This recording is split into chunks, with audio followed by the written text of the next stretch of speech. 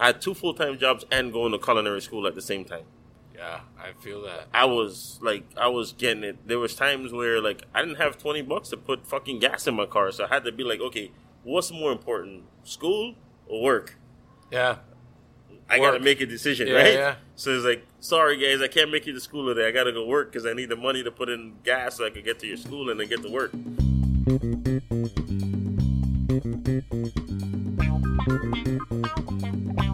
Welcome to the next episode of Pancom Podcast, brought to you by a bunch of people that are paying us money. You always say it's the next episode. It's the current episode. This Right. is this time traveling podcast that you're hosting. Actually, I'm not time traveling. We are going on strike. Are we? The Mike Beltran Union for Pancom Podcast is going on strike today. Yeah, Today or tomorrow? I thought right now. I mean, we'll start tomorrow, but January 6th, right? January 6th. Yeah, storming his house. we are going on. We are rioting the streets. Nick, Mr. Jimenez, for some reason, has decided to go to a store, spend $30 or $40 on this cheap light that I'm looking at. That's actually going to probably make this shit look worse.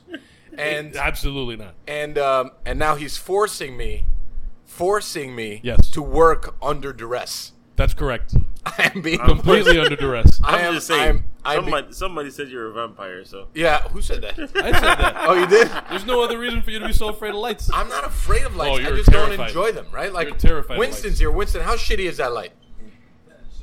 Thank you. Even Winston said it's a shitty ass light. I formally resigned through direct message to Mr. Jimenez, and I said I'm taking the pang with me. That's what you said? That's what I said. You said you were resigning as the pang. Well, yeah, I'm resigning as a punk because you bring Yeah. the microphone, right? The stolen mic, you bring True. it. Yeah. Yeah, okay. All the stolen mics.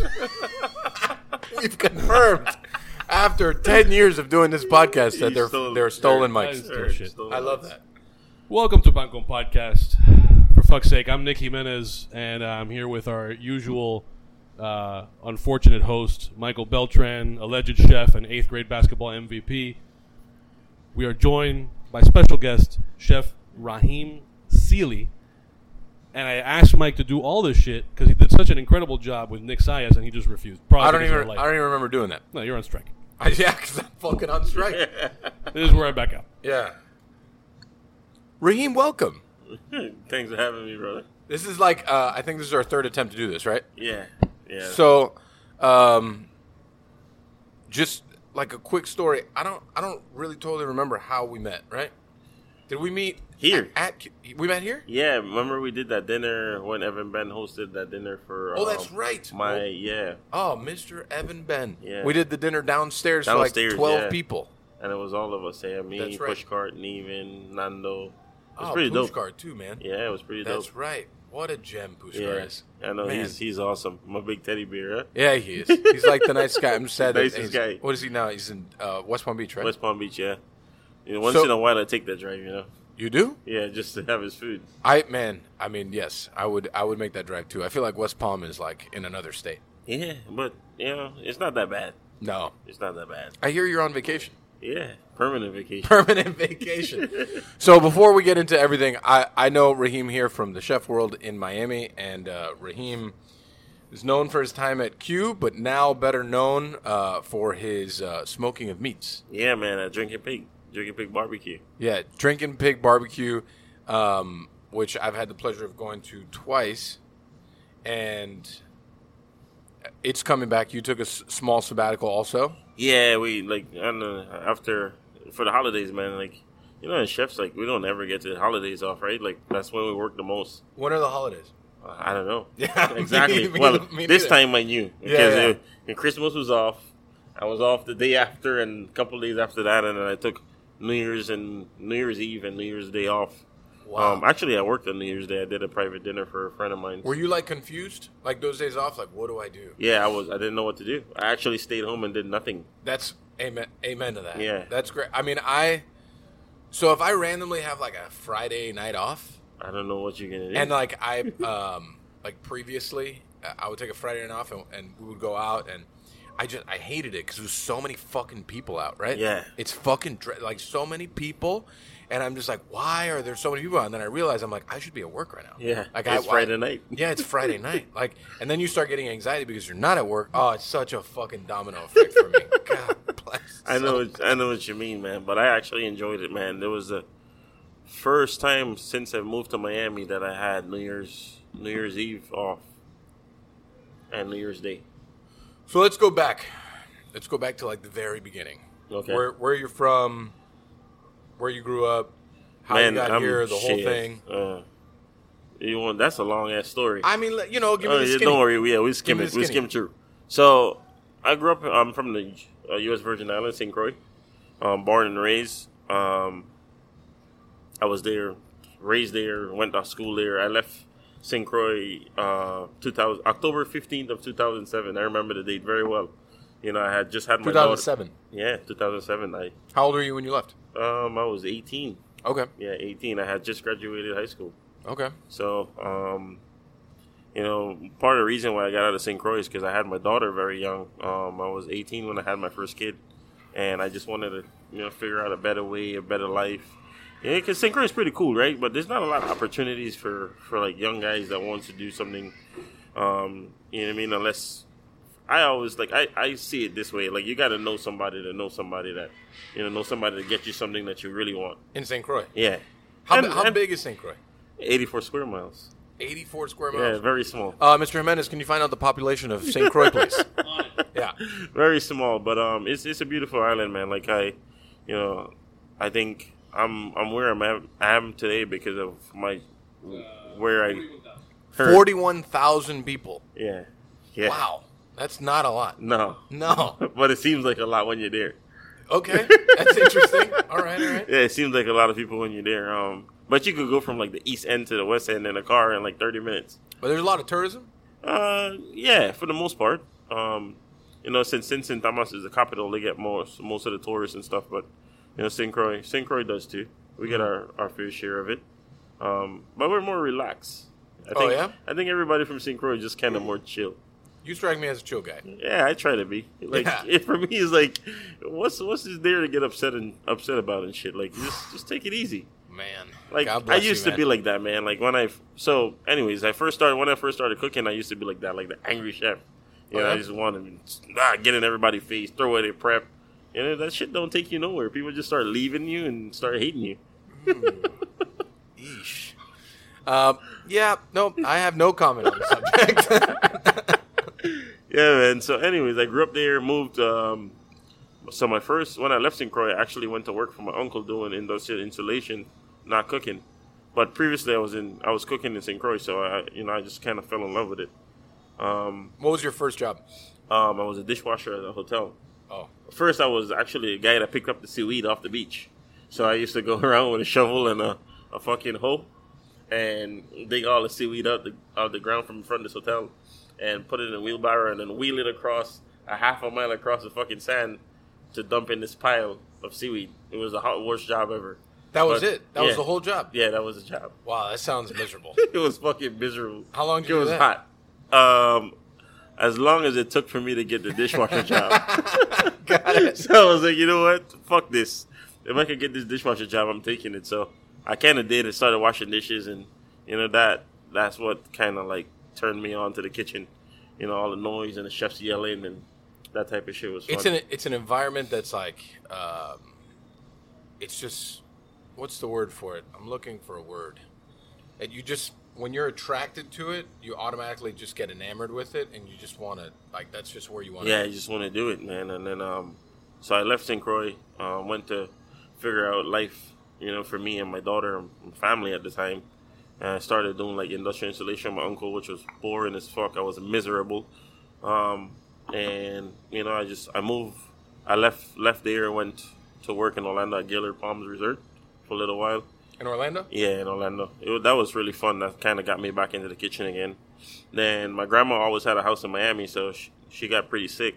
And my aunt needed a hand with her, so I came down here to help out. And when I came down here to help out, I didn't know, like, what direction I wanted to go in my career. I was going to go to the military, then I was going to go drive truck because I like big trucks for some reason. Like, I'm very, I never driven one, but I just like them. Yeah, I mean, the people who like it, like it. Yeah, so, you know what I mean? Like, I actually got hired by a trucking company, and then I turned the job down. And I was like, you know, I was talking to a friend of mine, this older guy, and he was like, man, like, what do you love to do? I was like, yeah, I love to cook. He's like, so then fucking do that. The money's going to come.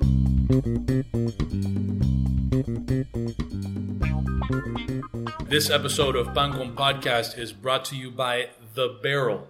This is the barbecue grill that, if you're watching this in video form, is in front of us. We're here with Chef Danny Boza. Danny, tell us a little bit about what the genesis of this thing was. Where does The Barrel come from? You know, I was a chef. I was working for a civil engineering firm before that, and I really hated everything that I was doing at the time. So I've always had a passion for cooking. And then, you know, I decided one day to move to New York, and everything took off from New York, Chicago, Hong Kong, LA, you know, Colorado, and then to Hawaii, and then back to Miami. And then I opened up my own spot in Coral Gables, sold the restaurant, and moved on to the next bigger, better thing. Obviously, COVID hit, so we had our own passion project. It started because a friend, was now a business partner, Diego Londoño, approached me to do a menu for his coffee shop. And I said, you know, let's go to Colombia. I got to see the tree. I got to, you know, feel it out, get a little inspiration. So I went out there, and then, you know, I tried some of the food when I got there, and I was blown away by the flavor. I found out they were actually cooking with the actual coffee tree. And then I saw their South American style roaster, and it was just really dinged up, beat up oil drum. Yeah. And I said, you know what? I can make something that's really cool. So myself and Diego put our heads together, and you know, it's a home run in my opinion. It's very sleek, very beautiful to look at. It's very, very cool. It's a conversation starter. People see that in your yard and they want to talk about it. Yeah, definitely people see it. And again, we're not trying to take over anybody's yard. We're trying to make it a compliment to it. So what you would do on your regular grill for something very quick, you might want to say on a weekend, I got more time, I don't want to chill out, and, you know, use the barrel and create some beautiful flavors out of that with our hardwood lump charcoal. Do you remember what some of the first things you did with it when you were maybe like prototyping it, or you had it close to final form? Yeah, actually, I'll keep it short. So one of the main things is that our base was simply just the base. It was just a very plain base, and in order to stop all the fat that was dripping and rendering, I would use sand around the side. But of course, you know, even some of the best chefs in the world make some of the greatest mistakes. So I would drop some of the food directly on the sand, and there's no getting sand off food once it hits it. So we had to think of a different system. So now we created these 2 half-moon systems at the base in which you can add liquid and have a grate on top, which pretty much sets this apart from any other, you know, grill, roaster, smoker, which, you know, the 3-in-1 combo is not really commonly found out there. Very cool. So if people want to learn more, if people want to buy this thing, how do they get more information about the barrel? I would say go to our Instagram page, you know, at Barrel the BBQ. And, you know, you can go and see our link tree there, which has our YouTube channel, our order page, our information, our specs about the barrel. And it has a bunch of fun videos and very cool things that we've cooked out of it so far. Very cool. And once you're there, if you use promo code PANCON10, that's PANCON10, PANCON, because I know a lot of people have trouble with this. We don't speak Spanish. We've been called Pumpkin Podcast, the Panko Podcast. This is PANCON10 for $100 off of the barrel. Thanks, man. Awesome. Thank you. This episode of Pan Con Podcast is also brought to you by Elite Impact Windows. Elite Impact Windows does exactly what it sounds like they do. They are purveyors of impact windows. That's the kind that, especially if you're in a hurricane-prone sort of area, you want so stuff doesn't come flying through your windows. Mike, you have impact windows on some of your restaurants. Listen, I heard a rumor. Tell me if this is true. Are all their products tested to go up to 185 mile per hour wind pressures? That is how their products are tested. That's all their products are tested to meet that. I don't know. I've never been out in 185 mile an hour wind. But if I were, I think I might want to wear some of these windows as like a suit. I feel safer already just thinking about if I was walking around in that kind of wind and I was wrapped around with their just windows just wrapped around me, I'd feel like a much safer person. Yeah, you should put them on your caddy. You know, maybe not. But I also heard that they meet all the requirements of Miami-Dade County. They do meet all the requirements of Miami-Dade County. Fuck me, that's amazing. EliteImpactGlass.com or on Facebook, Elite Impact Windows, Instagram, Elite Impact Glass. They are proud partners with Eco Windows, CGI, and Windoor. One of the things I really appreciate about them and their company is that all their products are made locally here in South Florida, and fuck me, that's amazing. Look at this. They are all made here in South Florida. Did you do your research? Man, I did not do the research. Somebody didn't show up ready. They have competitive pricing with totally 0% financing available. I mean, I don't know if you have credit like mine, you might not get 0% financing, but it may be an option. It's possible that that's an option for you. 0% financing. I don't know exactly how that works. Whatever the case, if you go on the website, you ask for a quote, and you mention Pan Con Podcast, you will get 10% off of your installation. And I don't know if you guys have ever installed Windows before, but 10% off of window installation, that's a good fucking deal. And you know what? You got it here first on Pan Con Podcast. That's right. Mention Pan Con Podcast. Again, it's EliteImpactGlass.com or Elite Impact Windows on Facebook. Elite Impact Glass on Instagram. By the way, you mentioned restaurants. They do commercial properties. So whether it's for your home or your business, if you need Elite Impact Glass to put, all that and do the things that they do so well, you wanna get in on that. Also, this company, very woke. Very woke. They also offer solar power systems with backup batteries and custom generators for your home. You know why? Because they're woke. I don't know if that's a positive thing these days to be woke, but but it's nice. I mean, sounds good. It sounds good to me that there's solar power involved. I'm into it. Generators, solar power, impact glass. If you go to their website, they got a video that shows off like a home that has all of that stuff going on at one time, which is pretty wild. That's pretty wild. A lot of panels, a lot of glass, a lot of things. Pretty soon, we are going to get our hands on at least one pane of impact glass. I'm ready. And we're going to try to break it. I'm ready. I don't know what the procedure will be, but Mike's breath will have a blast of freshness from that Banaka you just heard. I like this for the podcast, 'cause you can really Banaka hear it. blast at last. Fast blast Banaka. I just want everybody to know, and apologies to Elite Impact Glass, because this I don't want this to sound like an ad for Banaka, but in the time that we've been sitting here to record this ad, Mike has blasted himself with Banaka like 5 times. Twice. Get I excited don't out. know, man. Twice. I don't know. Come on. Twice. Elite Impact Glass. Thanks to our sponsor. Thanks. Go get your windows from. Go get those windows. You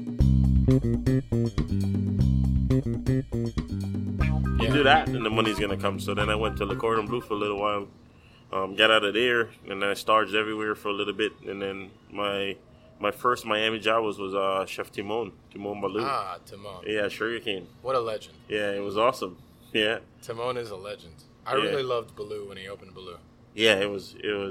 Oh yeah, me too. I actually went like twice, and I think I went 2 or 3 times. I thought it was pretty. I thought it was pretty good. Yeah. Because I just like that kind of cooking too. You know, Same. being from the Caribbean, I think he hit the nail on the head, and it was pretty good. So yeah, man, and that's how I ended up in Miami, and from then I just started working my way around and doing my thing. You know. So after Baloo, what was next? After Sugar Sugar Cane. Cane, Zuma. Oh, that's right. Yeah. After so I actually was doing 2 jobs at the same time. I was doing Sugarcane in the morning, and I was doing Zuma at night. So many people have been through Zuma, huh? Yeah, man. I mean, it's a big kitchen. No, I've actually never even been to Zuma to eat. No? Never. Oh man. Back in the days when I was there, I haven't been back to eat since I left, and that was a long time ago. Yeah. But when I was there, I learned a lot. It was pretty fun. We had a really good chef team, and How many people were in the kitchen? Oh, because man. numbers there are like big. yeah, no? it was like 60 people. In the kitchen? Yeah, like we had, because you had the sushi, like there's like three different kitchens, right? So you had the sushi counter, then you had the robata, then you had the hotline, and then you had like the next hotline, which was like the fryer and Kind of like Sugarcane. yeah, Yeah. and then you had pastry.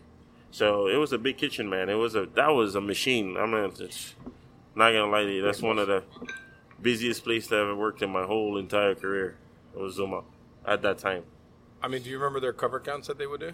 Oh man, shit. We were doing on like a Friday and Saturday night. We were doing like 5, almost 600 covers a night. That's crazy. Yeah, we were turning and burning, man. Busy. I have never seen that. It was insane, and that was maybe 8 years ago. Yeah. Yeah, I mean, they've always been like that. From Yeah. what I understand, like the numbers there have always been 500 cover nights, Yeah. 600 cover nights. I remember for one Art Basel night, I think it was a Saturday of Art Basel. I think we did like 711 covers from 6 to 12. My body aches thinking about that. Oh, it hurt. It hurt, but it was fun. Yeah. It hurt, but it was fun. Like, I don't know. I just, I guess what's pain for everybody else is kind of fun for us, right? Yeah, I mean, we're masochists, right? Yeah. I mean, cooks, like, we live in a hot, aggressive, sweaty atmosphere that we chose to make it our career. Yeah, and you know what I mean? Like, it pays off, for some of us. I don't want to say the ones that get lucky, but maybe the ones that, just show a bit more ambition than others. There's an extra level. There's another level. Like, I'm fortunate that I have a good, like, young chef team at Ariete, and there's, like, the secondary chef team, the chef and the CDC, and then 2 junior sous chefs. They're young, and I always tell them it's like you're solid cooks, but you need to work to the next level, which is like a whole other. You're looking for all different things. You're not just working your station. It's like another level, and it's like, working when you're at home, studying other people's food, studying their menu structures. Then on top of that, like when you're at work, it's like how you speak to your cooks and how you go about your day and how you do. Like it's a whole other thing. Yeah, I think like for me, the easiest, what became easiest is just you just gotta always have to know. You gotta know everything. The smartest thing that somebody ever told me, and it was because I went into a Friday. This is my first sous chef job. I went to a Friday night service, and I thought we had a prep item. We didn't have a prep item. And he told me, it's like, if you don't physically touch it and hold it in your hand, it does not exist. It doesn't exist. It's just not. It's a fictitious thing that you made up in your head because you saw it yesterday or the day before. It doesn't mean that it actually exists. And I think that's what I became really good at, right? Is like knowing what we had all the time. So like if a cook come to me and be like, "Oh, 86 this," I was like 80. I was like, no. I was like, "Oh, I looked in the walk-in." I was like, "Did you look or did you scan? Which one?" Like there's a difference. Like you actually dig through and look through everything, or you just went beep beep. Oh man, I'm busy. Fuck that. There's nothing. Right. And I will go and be like, "Come, go grab them." I know exactly where it was, how much we had. I just became good at that, man. Always knowing what we had when we had it, and knowing more than everybody else. Yeah. I think that's what helps you get to the next level faster, right? Like if you always know that, it just shows that you give a shit. Yeah. Right? You give a shit and you want to be that guy. You want to be the guy that's in charge and making sure everything is getting done. And I had pretty good success with that, These guys, Michael Lewis actually trusted me to run Q, you know what I mean? And before that I was at the Faena at POW with Paul Key. That was fun. Before that I was at Scarpetta for a little while. I moved around a little bit. I mean, that's a good. You make it sound like so leisure, but that's like a very good resume. Okay. It's like, like I was here, and it's a great restaurant. I was at that one. I was like, I helped run that one. I was like, it was pretty fun. I mean, Paul Key is very good at his job. One of the most talented guys that I ever got to know. By far, I did a dinner with Paul. Fuck, man, it must have been like 5 years ago now. Yeah. And I mean, he's incredibly talented. Yeah, incredibly talented. Yeah. And then we did. I mean, Scarpetta is legendary, right? Oh yeah, man. Who was running Scarpetta at that time? Nina had just left, and it was this guy. He worked with us at Zuma. That's how I ended up over there, right? Because I was. He really needed cooks and he needed help, so he's like, "Hey, can you come give me a hand?" And I had just walked away from Zuma from being a sous chef, and I was like, I don't know, going back to cooking is gonna be kind of hard. But I was like, all right, well, I was waiting for the project for the Faena to kind of get going anyway. So I was like, well, in my downtime, might as well just go make some extra cash. Right. So I ended up doing that for a little while, and it was fun. His name was Marlon. Yeah, Marlon was his name. They do big numbers there too, yeah. Yeah. The pasta station, holy fuck. Yeah, we just both talked about how pasta stations. That one was the worst. Yeah, not my favorite to work either. Yeah, the worst. But I had fun, man. I learned a lot. I learned a lot that I took away from that kitchen, and I had a great time. So Scarpetta was POW, Scarpetta, and then Q? And then Q, yeah. So I left POW. Did you open Q? Yes, from day one. Oh. Yeah, from day one. You know what I mean? Like, we always talked about it. Michael was exec at Zuma, and we just ended up having a great relationship, more like family, and you know what I mean. Like we just we always talked about it. He always talked about opening his own spot, and you know what I mean. Like for me, that was my guy. So I was like, yo, wherever you go, I'm going. You know what I mean? And like when he left Zuma, we stayed in touch. We talked about it, and you know what I mean. The time came, and it was like, hey, come over to my crib. Let's cook some food for the investors. You know what I mean? And we did it, me and him, and we blew him away. We got investment, and we opened Q. And from then, day one, it was just me and him. You know what I mean? That was 6 years ago. 6 years ago, yeah. Yeah, because Q and Ariette are very similar in age. Yeah, exactly. Yeah, so it was 6 years ago, and you know what I mean. I've been there. It was fun. That was. I feel like that was right at the point that like Wynwood was like, you know, a deal. Yeah, but not like really what it is now. Yeah, not really. Like that street that we was on, man. Like because it was like Panther was there and it was cool. You know, like there was a couple but there was other what things. Wynwood Kitchen, Alter Wynwood was Diner. there. Yeah, Alter. Alter was there. You And know, that's so really it. yeah, I mean, what the Gramps was there, and then You had the bar that was Wood across- Tavern. Yeah, Wood. Yeah, you had Wood Tavern. So I mean, there was like there was to me that was a time that Wynwood was still cool. Exactly. That It was the still time cool that to we go was there. going to hang out. Yeah, that like now people ask me to go to Wynwood, I'm gonna be like, no. I'm good. Like honestly, the only reason I would go to Wynwood is to go see you at Q. You know, and this crazy thing is like I thought like for the barbecue, it's like, man, we gotta get in Wynwood. That's gonna be the spot. And like we started doing this pop up at Vista Sur, and it just wasn't what I thought it would be. You know what I mean? Like not covers wise, but just like the atmosphere. And I'm like, it's also the type of clientele that go there, right? yeah, and I'm like, damn, like I actually feel better in the front yard. You know what I mean? Where we're doing our pop up, and it's just If you ask me, I'm free both days. I'm going to eat your barbecue either day. And you say, okay, I'm doing it in my front yard, which is where I've been, or I'm doing it at Veda Store, I'm definitely going to your house. you know what I mean? And Definitely, without and a I doubt. had some like regulars that came to Vista Sur and be like, you know, chef, the food's still amazing, but like we rather the front yard better. It's just it's just a vibe, you know. Yeah. And like you gotta listen to your clientele, right? Like where they're happy is where you make money. So Yeah. for me, it's like I was like, all right, cool. I don't know, it's just like there's a large part of Wynwood now that feels like it has just zero fucking soul. It doesn't. It just has doesn't. Like zero they're fucking putting soul. up all these like it's just not what it used to be. The character there for me is gone. Like you know, the cool thing about Wynwood was like, you know, all the low buildings, all the like the garages and all Yeah, the all the artwork, Yeah, obviously. you know what I mean? That Like was it was super still cool. it was still tough, you know. yeah, it was like it was still rugged, but it still had character. Like Right. you know what I mean? Like you know not to walk in a certain street at a certain time. right. But you won't mind going and taking a chance and just hanging out and going to a bar or going to somewhere to eat, right? Like Right. people still loved it, you know, like the Wynwood Yard.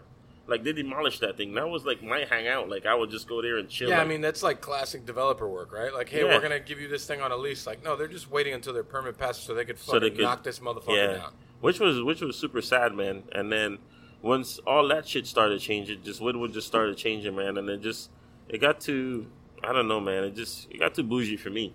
Same. You know what I mean? Like, and Q for me too. Like, when you know what I mean? Like, nothing bad, but it just like everything started changing. You know, like when Michael, Steven, Lizzie, and myself, when we decided to open Q, it was like, man, like we want anybody to come here. Short pants, flip flops. I don't come in your fucking bikini for Right. all. You know what I mean? Like, and it just started evolving over the years, which is good. Change is good, but like, it just became the thing that now is like, man, that place is too expensive. Right? We can't go there. We can't do that. And for me, it just started to be like, damn, like that's not what we wanted. Like, Yeah. we wanted it to be cool. We wanted it to always be hip. Like people from any region, any race, any just want to come there and hang out. Well, I mean,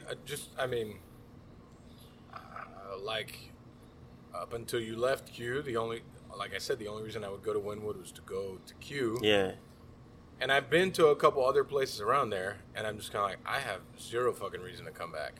You know, Yeah. obviously Brad's not there anymore, right? no, Um, that's gone.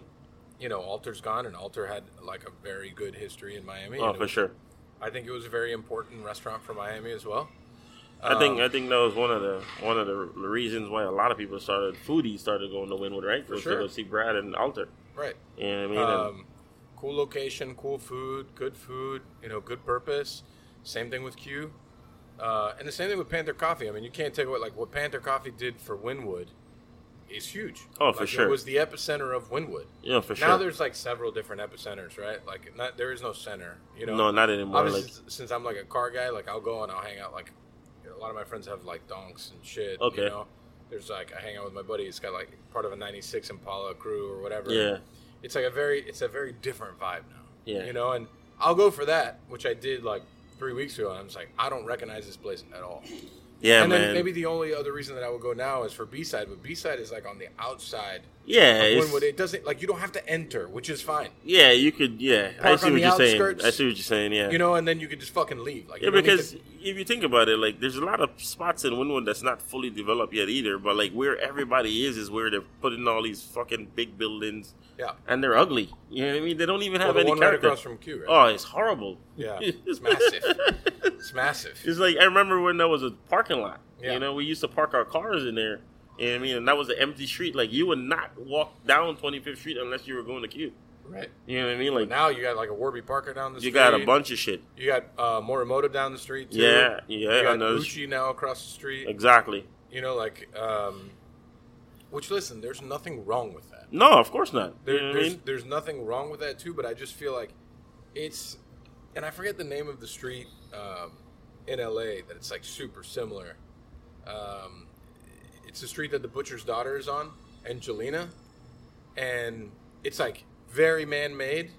You know, like they want this to be a thing, so they're just gonna force the fucking. They're forcing the issue, you know, and that's Yeah. what developers do, and it's part of their job, and I get it. It just doesn't mean that I need to entertain it or go. Yeah. You know. Yeah. And Yeah. now it's going to be really tough for anyone to be like, hey, let's go to Wynwood. Unless there's like old cars involved, it's going to be very difficult to get me there. You know, so like Understood. it's just I don't know because I didn't love it to begin with. I used to love like I had a romantic involvement with a couple of the coffees that were at Panther Coffee. Okay. It was very romantic. It was yeah, no, it was very romantic. It was very like Panther had a couple like Chemex pour overs that were Okay. like fucking they blew my mind. Okay. So they don't even do that anymore. Yeah. They don't do Chemex No, anymore. they don't. It's too long of a process, and I get it. As someone that owns a pseudo coffee shop, like I get it. We don't do Chemex either. Fuck that. You know? But I don't know. Like I just don't. If I'm gonna go to Panther, I'm gonna go to their what's the Little Haiti location, right? That's a Yeah. little further north. Yeah, that's further north. Yeah.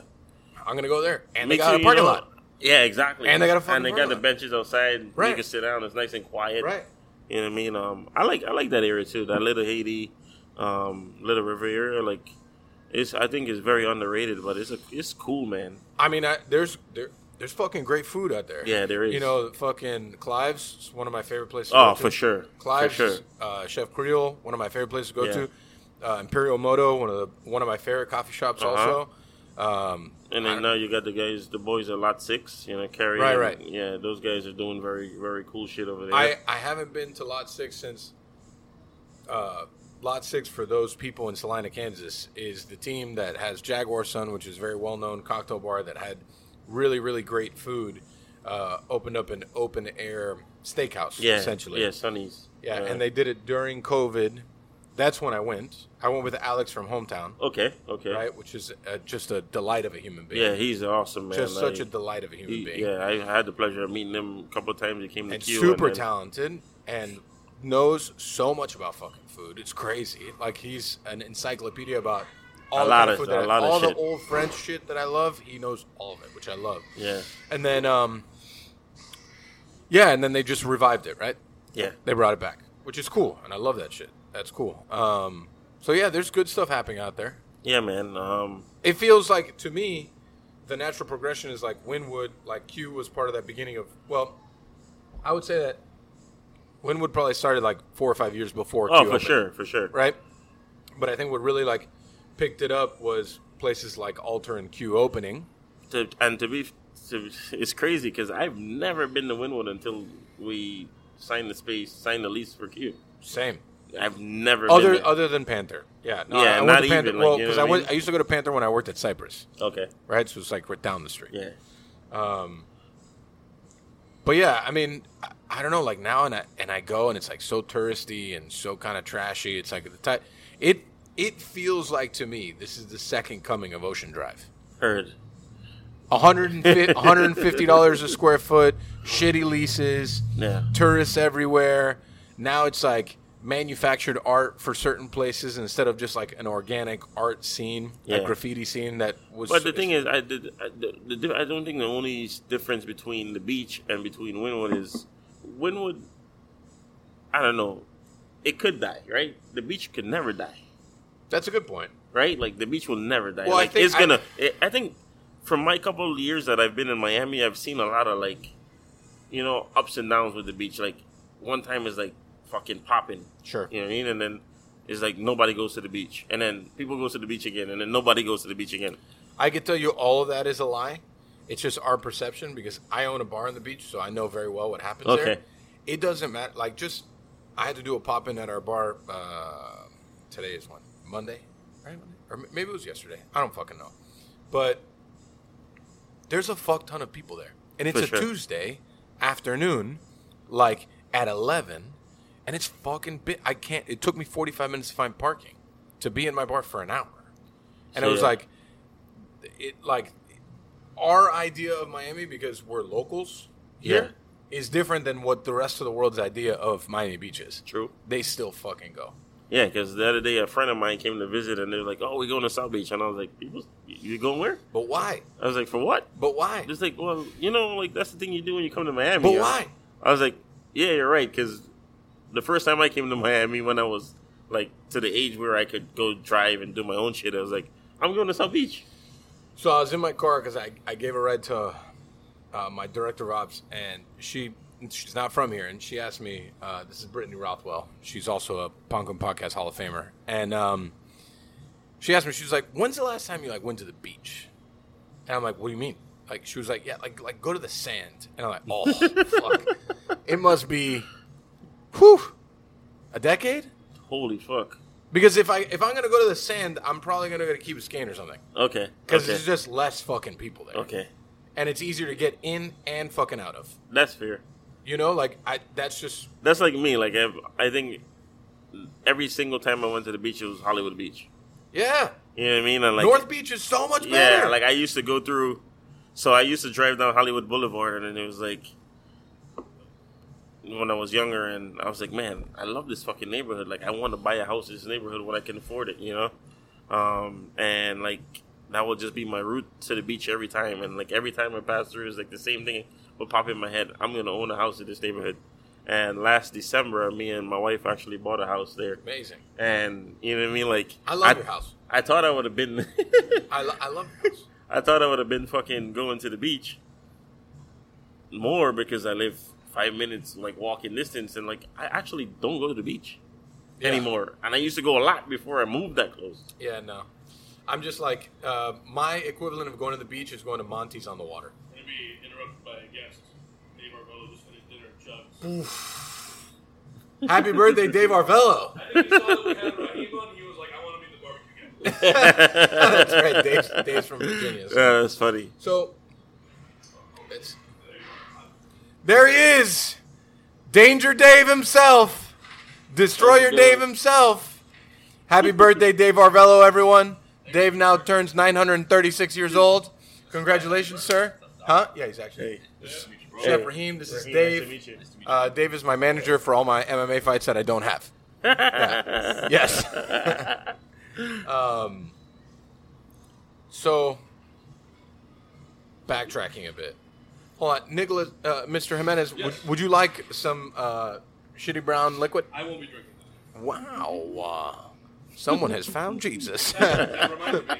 I hate to go in. Last time I was here, we started like 5 hours late. I never paid for my drinks at the bar.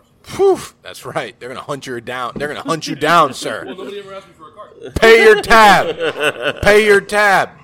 This is not a Denny's dip, sir. This is not a Denny's dip. That's funny. No, Daniel, come on, get the fuck out of here. Danny Rosales, everyone, sous chef at Ariete. Let's clap it up for him. He's taking out the trash. Everyone who wants to be a chef, just watch as the man takes out the trash. He will be deep cleaning something also in just a couple minutes. So when you That's open awesome. Q, I think Q is a very important restaurant for Miami. Yeah. Definitely an important restaurant for that neighborhood. Walk me through that first like couple years. Man, it was fucking hard. I can tell you that. To be honest, it was just like really me and Mike, right? So like, you know, Mike is the guy and I'm his guy. You know what I mean? Like, and he had just started a family too. You know what I mean? Like he was getting ready to start a family right when Q opened. So it was like I was just waiting for that day when Mike was like, "Guess what? You got to run the fucking place because I'm having a baby." You know what I mean? Like, right. And it kind of happened. It happened like on a Sunday brunch where I was like, "Fuck, what were you to do?" But figured it out. And I, you know what I mean? Like he trusted me to run his spot, so it just went from there, man. And you know what I mean? Like I had a lot to learn still. I had a lot to learn still, but I had the team behind me. You know what I mean? Like so, the team was empowering me to be like, "Yo, you're the guy." You know? Yeah. We're going to follow you wherever you go, whatever you do. You know what I mean? Just lead us. Just tell us what you want done and we got your back. So I can tell you just from like us being friends, because I know Mike, but we're not tight.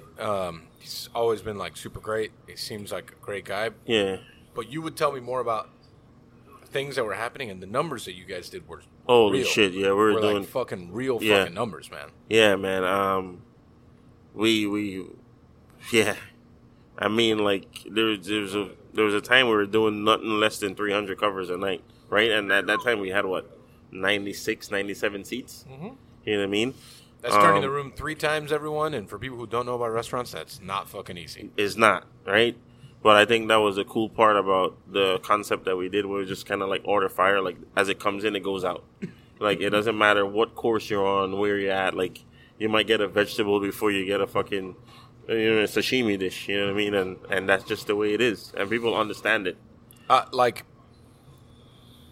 obviously, everyone knows I'm very opinionated about food and restaurants in general, but I really do enjoy Q a lot, especially when you and Mike were there. Like how many times did I take my team for lunch there? Oh man, like 3 times, probably. A good 3 bit, times, yeah. And I think you brought your sister for like birthday once. Yeah, I did. I brought my sister for her birthday, and like it's just like, and then actually I think my sister celebrated her anniversary without me. Yeah, without you. Yeah, she went with her husband, and yeah, I mean it's just like a really enjoyable space. It's a fun space, and I think like the food was fun, enjoyable, interesting, super solid every time. Never once had a meal that was like, that was just okay. It was always like, yeah, it was fucking good. Yeah, it was fucking delicious. And I think that's what for us. That's what our goal was, right? It's just like, how do you create good food all the time? All the time, right? Like, and that's how all the other spots, like all the big chains, are Houston's, or you just take it back to like McDonald's, right? Like, why does everybody go to McDonald's? It's because it's consistent all the time, right? It's the same shit all parts of the world, and you know what I mean. For us, it was like, how do we create food like that? You know what I mean? And I think it was very technique driven. Like people didn't see that part. Like it seems super simple, but like a lot of the fucking shit that we did was a lot of work prep wise. Yeah. Like heavy prep and small pickup, right? For instance, like we made that duck juice sauce. We had to make a chicken stock. Then we take a chicken stock, roast the duck bones. Then we made a brown duck chicken stock, right? Take that, turn around and make a duck jus with it. Like it was like 3 days of just fucking sauce making just to make a sauce to go on a plate with a piece of protein, right? And people was like, damn, this shit is really good.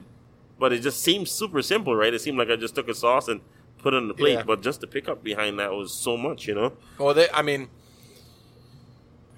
I like the way that I like to build our concepts is you prep heavy, so pickup is easy. Oh, for sure. Always. For sure. I mean, you prep heavy, so the pickup is... super easy.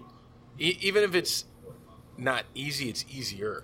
And I think that's the only way you get to execute a shitload of covers, right? Right. And turn your restaurant multiple times is because, like, it needs to be, okay, we put in this on the plate and that's it. It's going out.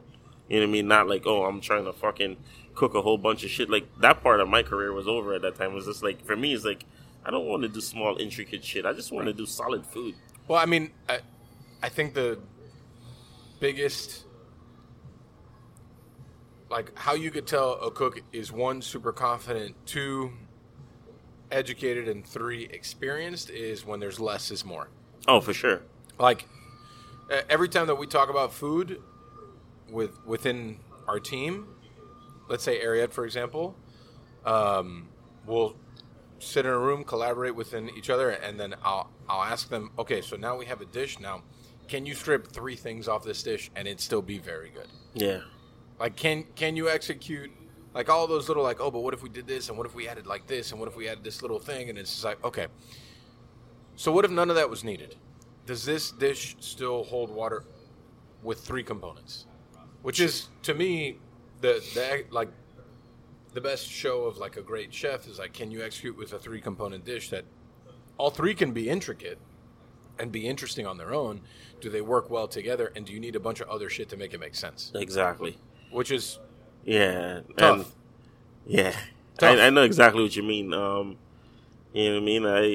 I think honestly, like we did that very well at Q. You know what I mean? It was just all about the protein or whatever it was we were using, the veggie or the fruit or whatever. Like it was always based on that ingredient, and then a couple things that follow. Right?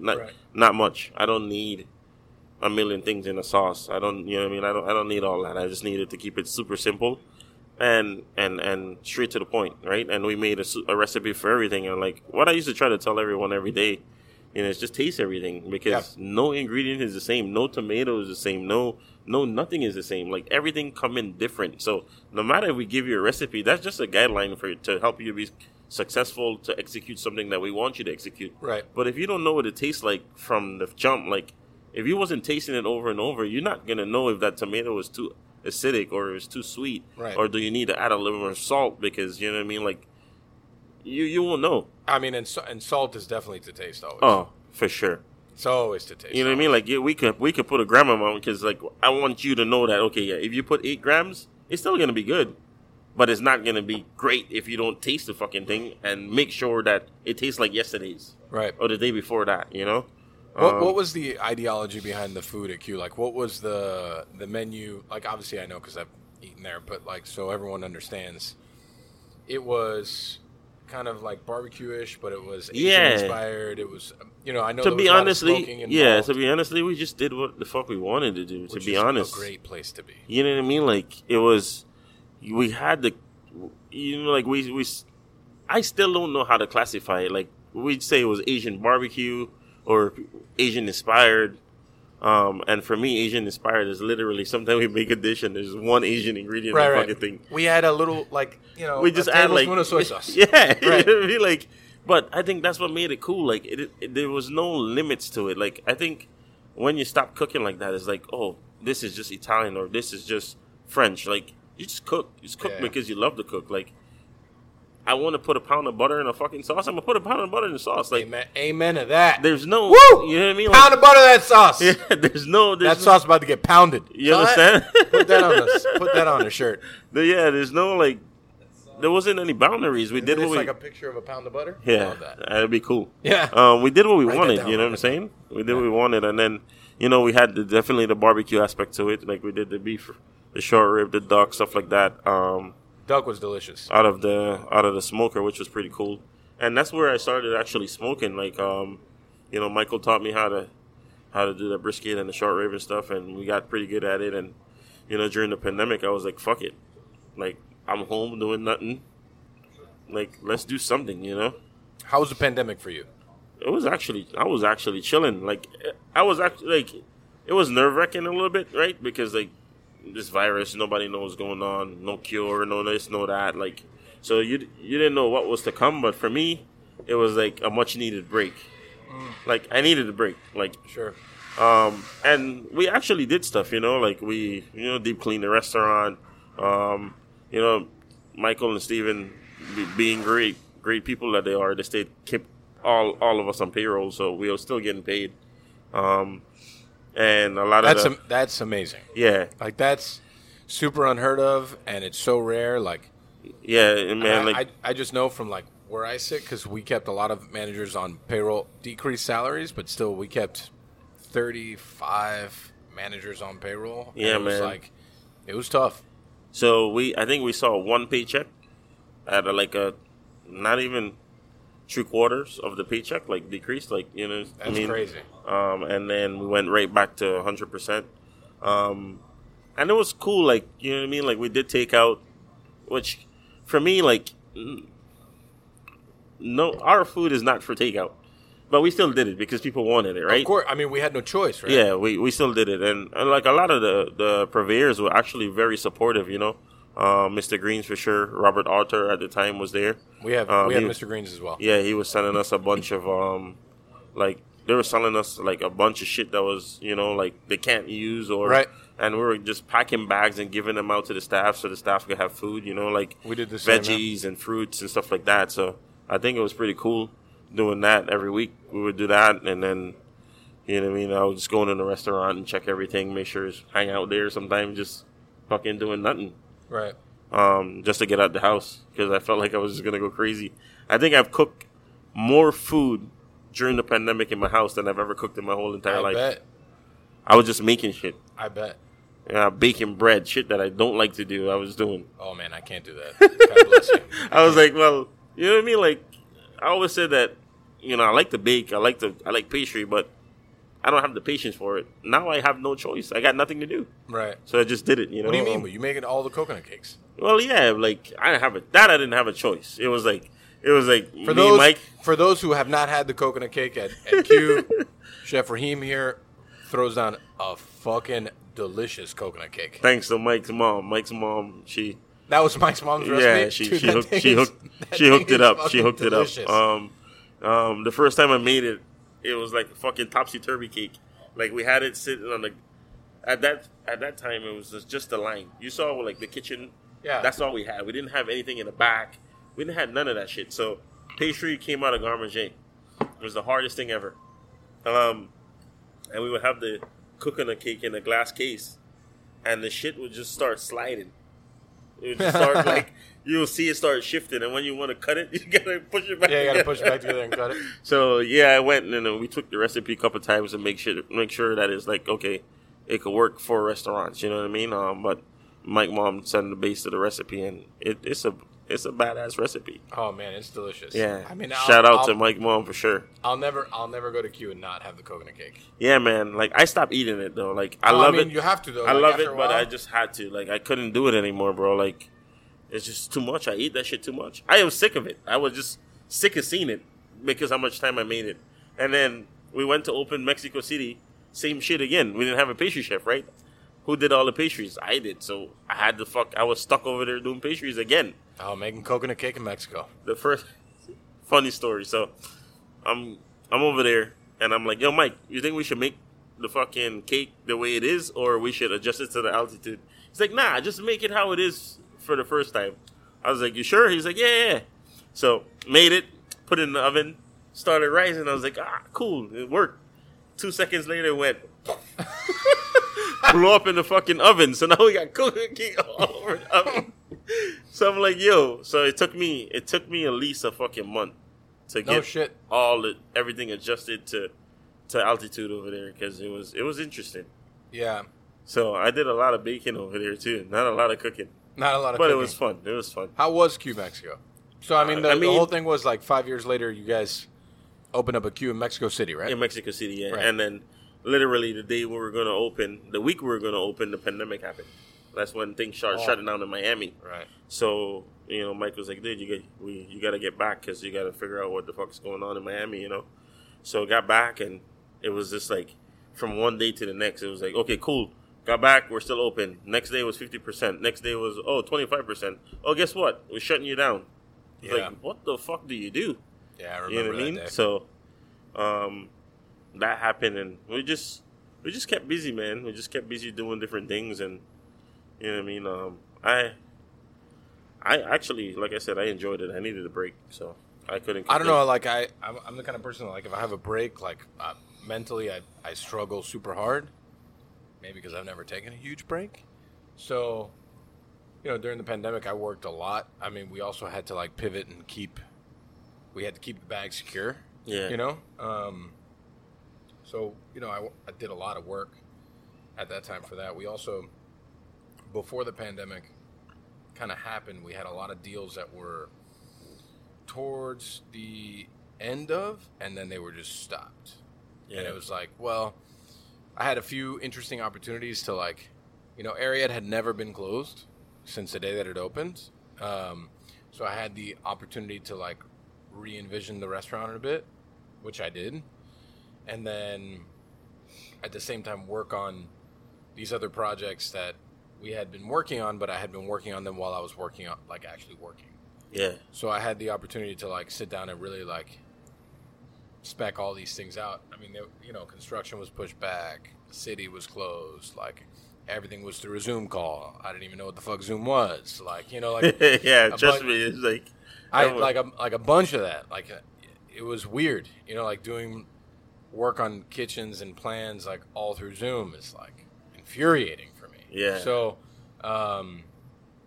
it was a long process of just kind of like grinding through all that. But I mean, isn't that the time that barbecue started?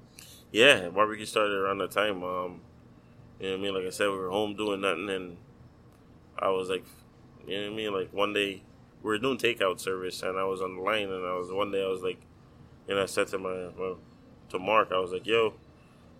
We should do barbecue, bro. Like, we should just sell something. Like, even if we just go buy, like, a Home Depot grill and just grill some shit. And just be like, yo, guess what? We're selling chicken. Just anything. Just sell something. And it was like, nah, that's not us. We can't do that. We got to do something different. So, got a smoker. And I told Mark, I was like, I'm going to park this shit right in your front yard, down that dead-end street.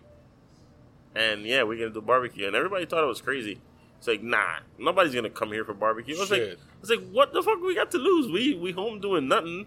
A couple $100, like we getting paid. Like, what are you worried about?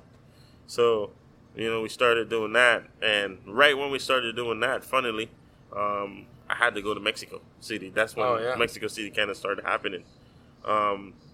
So first week open, then flew to Mexico. And my wife, man, best thing that ever happened to me, honestly, because that woman held me down while I was gone doing all the shopping. She went to Jetro, get all the shit that she needed, put it in her car.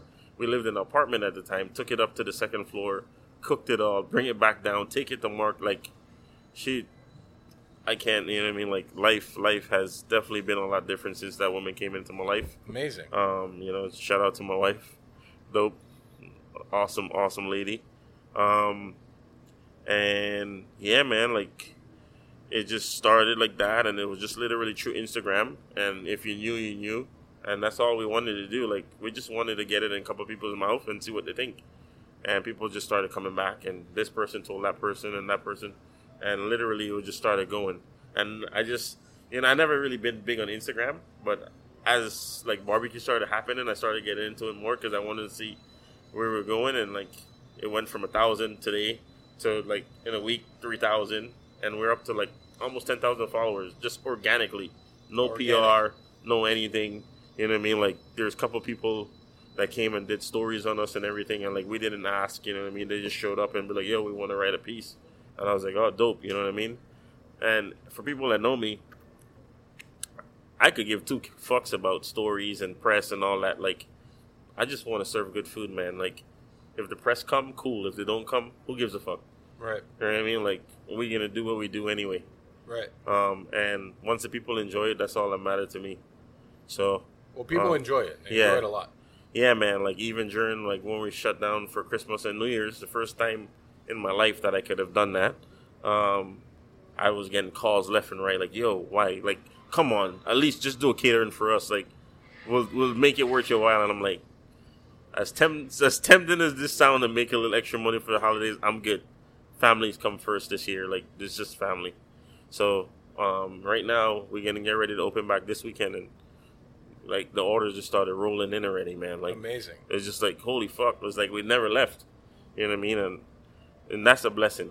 That's a blessing. Yeah, that's a blessing. I mean, that just it just proves that good food prevails. Oh, for sure. And I think it doesn't matter where the food is. If it's good, people comes. Oh, man, if you build it, they will come. Yeah, man. I say that shit all the time. If, like, I don't care where your restaurant is. Look where Boya Day is. Oh, but it's good. It's fucking delicious. Yeah, and people we all go. Yeah, we all go. Not just us. Everybody. Oh, for sure. There's everybody. People, like the other day, somebody was like, "Hey, can you get us a table at Boya Day?" I was like, "Who the fuck you think I am?" Yeah, I'm just a regular guy, man. They got like 18 seats. I was like, yeah, like, you know what I mean? Like, I'm gonna, like, for me, that's kind of fucked up for me. Like, yo, chef, can I get a table for a friend that's coming in? Fuck everybody else that had a reservation. Can you get me a seat? Like, I can't do that, man. Like, that's not the way, you know, I roll. So I just be like, nowadays when people ask me for reservations, no, I don't know that person. I mean, people text me all the time. Yeah, nah, I'm good. Like, if you're not at the spot that I'm coming, I'm not trying to reach out and do all that. Like, you know what I mean? Like, it's just too much, man. Yeah. Just too much. Like, and people gotta understand. Like, it's just like, we love you guys, but some things we just can't do. Oh, I mean, people don't understand. People don't understand. It would be ideal if people understood. Yeah. Like, oh, man, what a dick. He doesn't want to help me out, get my reservation that I wasn't properly prepared for. Yeah, and it's like, you called me the day of the reservation to get the reservation. What kind of shit is that? Yeah, I know. It's like, oh, I can't get You in. should have planned properly. It's like, Go next month. if somebody called me, text me for New Year's. It's like, oh, can you get me in the queue? I'm like, no. Yeah. It's like, No. no, it's not happening. Like, No. that's not how we do things. You know what I mean? Like, but you know what I mean. When I can help, I help, and when I can't help, I just can't. Well, I mean, you have a very, like, you're a good-hearted person. Yeah. You know, you're a good-hearted guy. My favorite Raheem story, there's a lot of several good ones, but our chef at Chugs used to work for you. Oh yeah. For She a long- did. for a Monica, long time. For a very long time. Yeah. And, you know, I mean, I had known of her through you, and I knew that she was Cuban, and I knew that she had chops. So, like, I knew that she was in Mexico, right? Yeah, she was in Mexico. Yeah. And I saw that she had come back, and I texted you. I was like, oh, Monica's back. He's like, and you were like, yeah, she's working at Q again. I was like, oh, man. You know, I mean, oh, so she's with you again? You said, yeah. And I was like, oh, I was going to offer her a job. And he's like, no. Offer her a job. Yeah. Like, Offer her a job. I mean, for what job? Yeah, I mean, I'm looking for a chef at Chugs. Oh, offer her a job.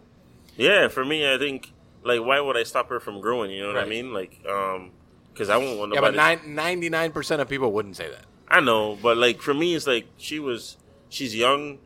You know, she has a lot of passion. Mm-hmm. She loves to cook. She loves food. She studies food. And for me, it's like, okay, I taught her everything that I know at Q. You know what I mean? She needs to keep learning. That's the only how she's gonna become fucking proper, right? Like, I mean, on top of learning, she, like, you know, at Chugs, she's had the opportunity to do her. yeah, exactly. You know, like, with certain concepts as we grow, it's like, I mean, it's not just about me. Like, I can build the concept, and I can obviously, like, build a ton of the food, but if we put a very good person in place, like, that person's got to grow, and that person needs to have ownership of menu. For sure. You know, so that they feel like they're a part of the thing. And she's definitely done that, and she's done great work. I think she's grown a lot in the time that she's been with us, and I think that she's done really, really solid work. I don't think that Chugs would be what it is now without her. You know, that's dope. Man. yeah, and I'm blessed, one, to have a friend like you, and two, because, you know, she decided to take the job. Yeah, and like I told her, she was scared about it. I was like, yo, like, you can't be, like, you're going to learn. You know what I mean? Like, I mean, everybody don't know everything. You know what I mean? Right. Like, who gives a fuck if you know the cost of menu or not, a recipe or not? Like, he's going to teach you. Like, if, you know what I mean? She's learned. Yeah, you know what I'm She's saying? learned. But you understand what I'm saying? Like, Yeah. for her, she's like, no, I don't know. I'm like, yo, it's not, like, this is your opportunity to be able to do you. This is Yeah. what you've been telling me you wanted to do for the longest, right? Like, you want to cook Cuban food. You want to mix it up. I was like, there you go. There's the opportunity. Just don't fucking turn it down. I mean, there's a very distinct Monica dish to my dish. Oh, It's for sure. very, very distinct. And like, I can see it, obviously, because of style difference. And I love her food. I think it's fucking delicious. And every time she puts food up for me, I think it's amazing. Yeah, man. I You think, know, and she just has to grow into that role of being the chef, the boss, the leader of a group of people. And that takes a lot of time. It Oh, for takes sure. a lot of time and a lot of patience. And it's like, and it took me a lot of time too, right? Like, sure. Me yeah, too. it didn't happen overnight. You know what I mean? But the good thing is having somebody that believe in you and got your back to give you the opportunity to do that, right?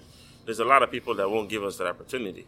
you know, I like when I wanted to hire her, and you know, obviously there's a ton of people in my room that will tell me a lot of their opinions. Yeah, of course. And you know, and that's what they're paid to do.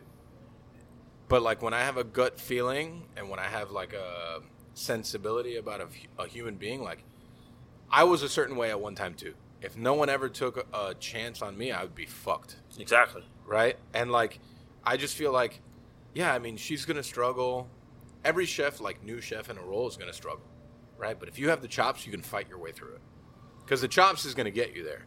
All the other stuff you got to work on, right? Yeah. And there's like corporate people that are gonna get you there, and there's corporate people that are gonna drill you on shit, and there's like, but in essence, if the food you put on the plate is right, then the food that you put on the plate is right. Yeah. And that's what matters. And one thing I always respect about her, she's not scared to work. No. She's not scared to work. You know what I mean? No, and like, man, it frustrates me so much though. You know, like, but not with her. Just I have a few chefs like that. It's like, I want you to go home.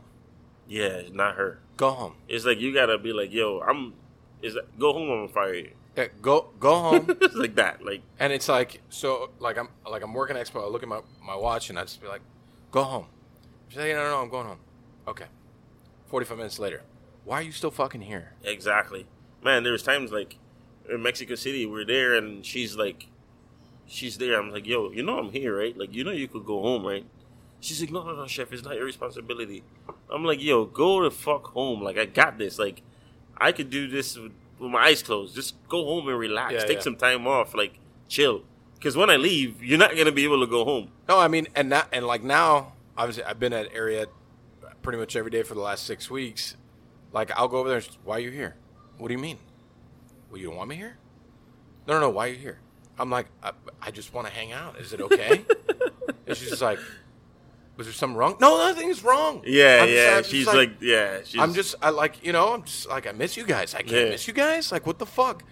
But I have a lot of respect for that because I've been like that my whole career too. Yeah, you know, like man, like Chef Manny at Ariette is the same fucking way. You know what I mean? And it came to that point too. Like, even my team at Q, man, like all my sous chefs and stuff, like I could have rolled in there at 10 o'clock in the morning, you know what I mean, and leave at 3 o'clock and know that service is gonna be fine.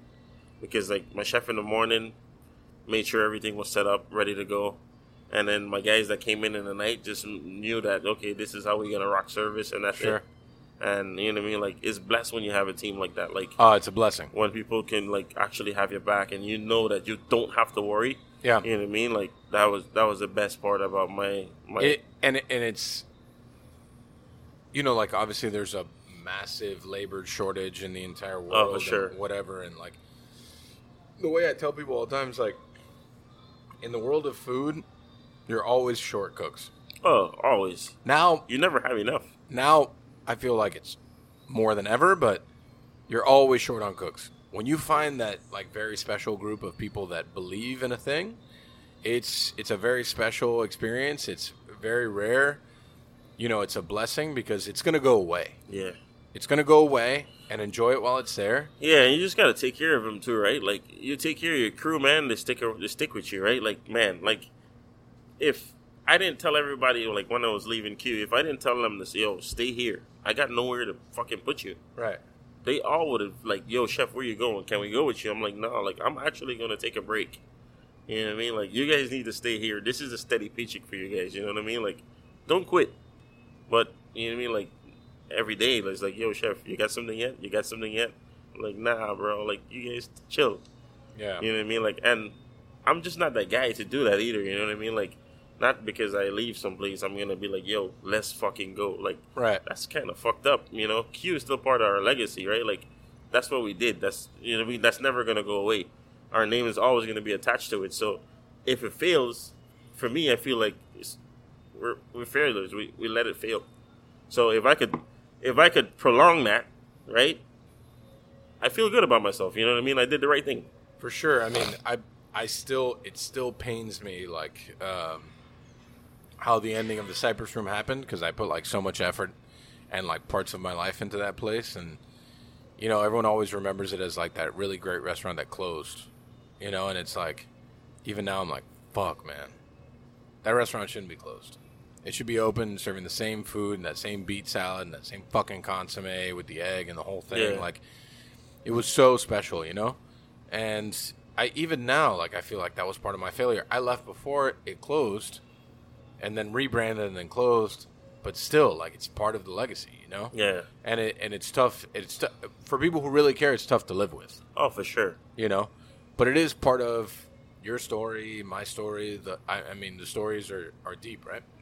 Oh, yeah, man. Like, that, if those walls could talk.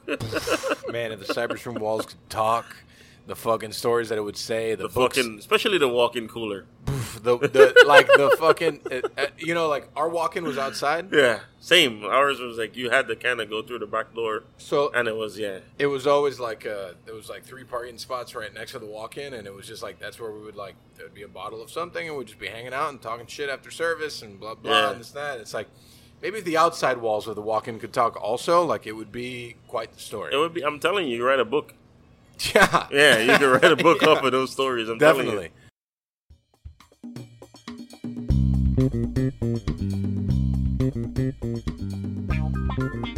Cuba Decide is getting a little free ad space from us. This is us giving back to Cuba. They're getting all the love they deserve. That's right. So they gave us some talking points here. I'm going to read them, but Yeah. we're going to do a little bit of riffing. All right, yeah, cool. You read them though. Did you know, Michael, that the last free and fair elections in Cuba were held more than 70 years ago? That's one of the least shocking statements I've ever heard. Too many years. Yeah. Cuba wants to change. Cubans deserve to be free citizens with equal opportunities for all. Cuba Decide is a citizen initiative that is working toward a prosperous and happy Cuba, where all citizens are equal under the law and have equal access to opportunities for improvement, a democracy in which our right to choose and be chosen is respected. Mike, we had Rosa Maria Paya, founder of Cuba Decide, on the podcast. And it's a topic, obviously, that is important to the two of us, and you had a lot to say about how the being denied those rights all this time plays into your mission with Ariette and Chugs. Talk a little bit about that. Yeah, I mean, I think the fact that we haven't, as I think a community, as a culture, as being Cubans and Cuban Americans, the fact that we haven't had an opportunity to grow, haven't had the opportunity to progress and to be really who we are, has really shaped a lot of what I decided to, like, my personal mission to be. And meeting people like Rosa Maria and like several others like her in this process have nothing but solidified that goal for me. And to know that, I think one thing, I think it also happens a lot in our age group, feeling like you're alone in that process, feeling like that you're the only one that kind of feels, I guess, a sense of being lost, because you don't really know where you came from, why you're here, all those things. But in reality, there's other people living the same kind of life, and not only living that life, fighting to change what history has just kind of made it to be so, right? Because it's like 70 plus years without free election. After a while, people just forget that there was ever a free election and that things should be a certain way. And there's other people fighting that fight to make sure that this doesn't stay that way. Right. So like you said, there are people who are fighting to make sure that it doesn't stay that way. And that's one of the kind of, it's not a paradox, but one of the contradictions, right? That we've been shaped by this reality that none of us want to see continue. So Cuba Decide is a wide initiative that includes Cubans on the island and around the world, along with international friends who together work tirelessly to achieve a peaceful change. They fight for a democratic Cuba and are closer than ever to achieving that goal. So what's the strategy? It's the peaceful mobilization of Cubans and the international community, putting pressure so that the people can live in a democratic system and be free. You can follow Cuba Decide. That's Cuba Decide. It means Cuba decides in Spanish. Cuba Decide in all social media platforms at Cuba Decide. It's Cuba, D-E-C-I-D-E, Cuba Decide, Cuba Decide. To learn more or join Cuba Decide and donate at cubadecide.org/donations. The funds raised go to train promoters, recharge cell phones, meaning to keep cell phones active and connected to the internet, produce promotional materials on the island, generate international support, and much more. So go to cubadecide.org/donations. If you put Pan Con Podcast in the memo field in the donations, that will signal to them that money should go to keeping phones in Cuba connected to the internet. Brought to you by Pig Ink Apparel. Pig Ink Apparel was started in 2012. 2012. Okay. That's an actual statement. It was started in 2012. I was sitting at a bar having a drink, and then I drew this like logo very poorly on a napkin, and I drew a name on a napkin. And the entire purpose of starting this apparel line was because when my family came here from Cuba, what sustained them financially was making clothes. Okay. So my grandmother, she's a G and like a super hustler, and she got on consignment like 1,000 yards of jean, and she made a deal with a friend. Her and my grandfather made a deal with a friend to like pay off the sewing machine, and then they put it in their house. And my aunt, uncle, and mother with my grandparents started sewing jeans. And then they started selling said jeans. And then from that company, my grandmother started a company with my father called H&D Fashions. And we did textiles forever, 25 plus years until sadly the company closed. We had 2 factories in the Dominican Republic and 1 here in Miami. And that's really what sustained my like childhood. I grew up in clothing factories my entire life. You know, like it's a very interesting place to be in. It's like these weird, like gigantic shelves of just huge rolls of fabric, and then these gigantic tables of ladies cutting shirts, and then going from one place to the next, and then going all the way down this like conveyor belt to like the ones that would sew it, and then they would sew it, and then they would print it, and they would do the whole thing. And it's just like what I grew up with. So it was a small thing that in 2012, which I had no business doing because I had like zero money to actually make it like an actual thing. I was like, I just want to come up with some like cool designs that are lifestyle, food oriented, chef oriented, that aren't so chachi. And you see a lot of the chachi food stuff, like your radishes are wild. Like we don't do stuff like that. So, we're making like a hard comeback. Our my partners and I have decided to reinvigorate the brand and bring it back. Our logo lives on within our hospitality company and obviously through the merchandise line.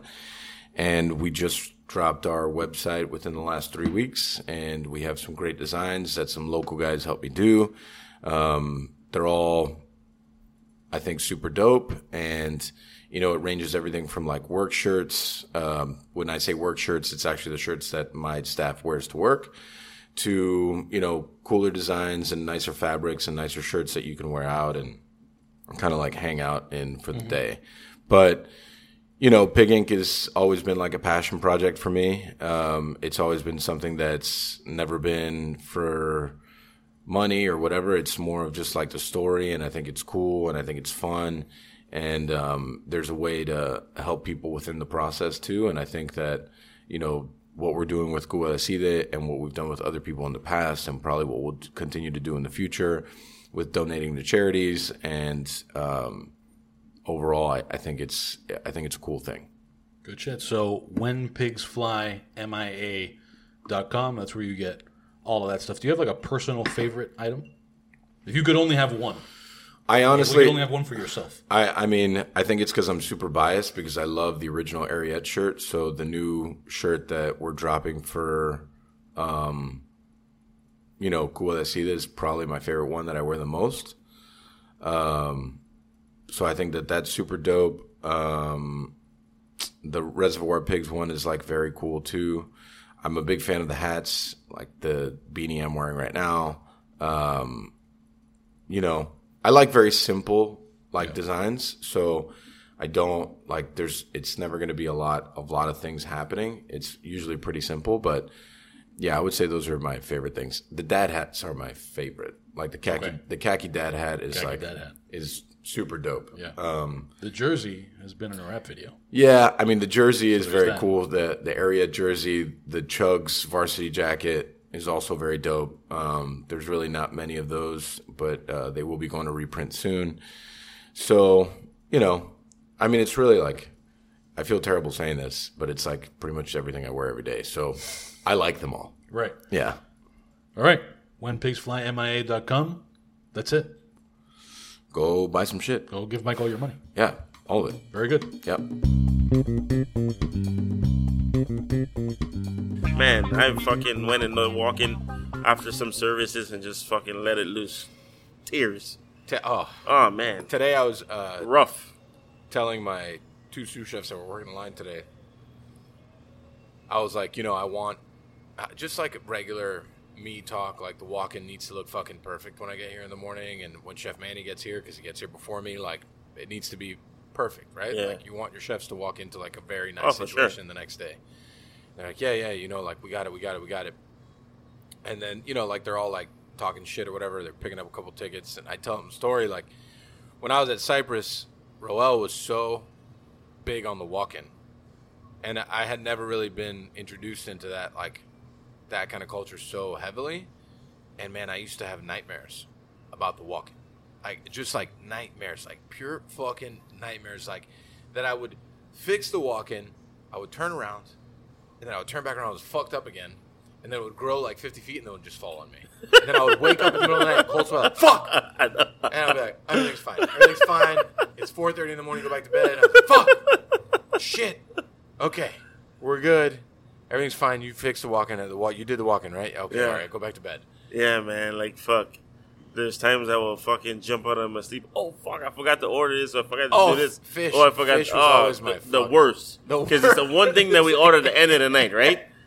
And like sometime I will go home and I was like, all right, cool, everything is Yeah, done. I'm gonna have a drink. Go I'm to gonna sleep. relax. I'm gonna smoke a joint. It'll be Fucking fine. jump up and be like, oh fuck the fish! I forgot to order the fish. Yeah. And I'm like texting the guy at like 4 a.m, like, yo, Hey, sorry, late text. make sure the fucking fish gets here early in the morning. It was like, yo, even if you can't, just let me know. I'll pick it up. I'll Yeah. drive it to Oh, the yeah. restaurant. Like, whatever it takes so I don't look like an idiot. You know what I mean? Like, It's I fair. think that was a cool shit. Like, I always wanted to, you know what I mean? I always try to go above and beyond. But, like, for me, Q was home.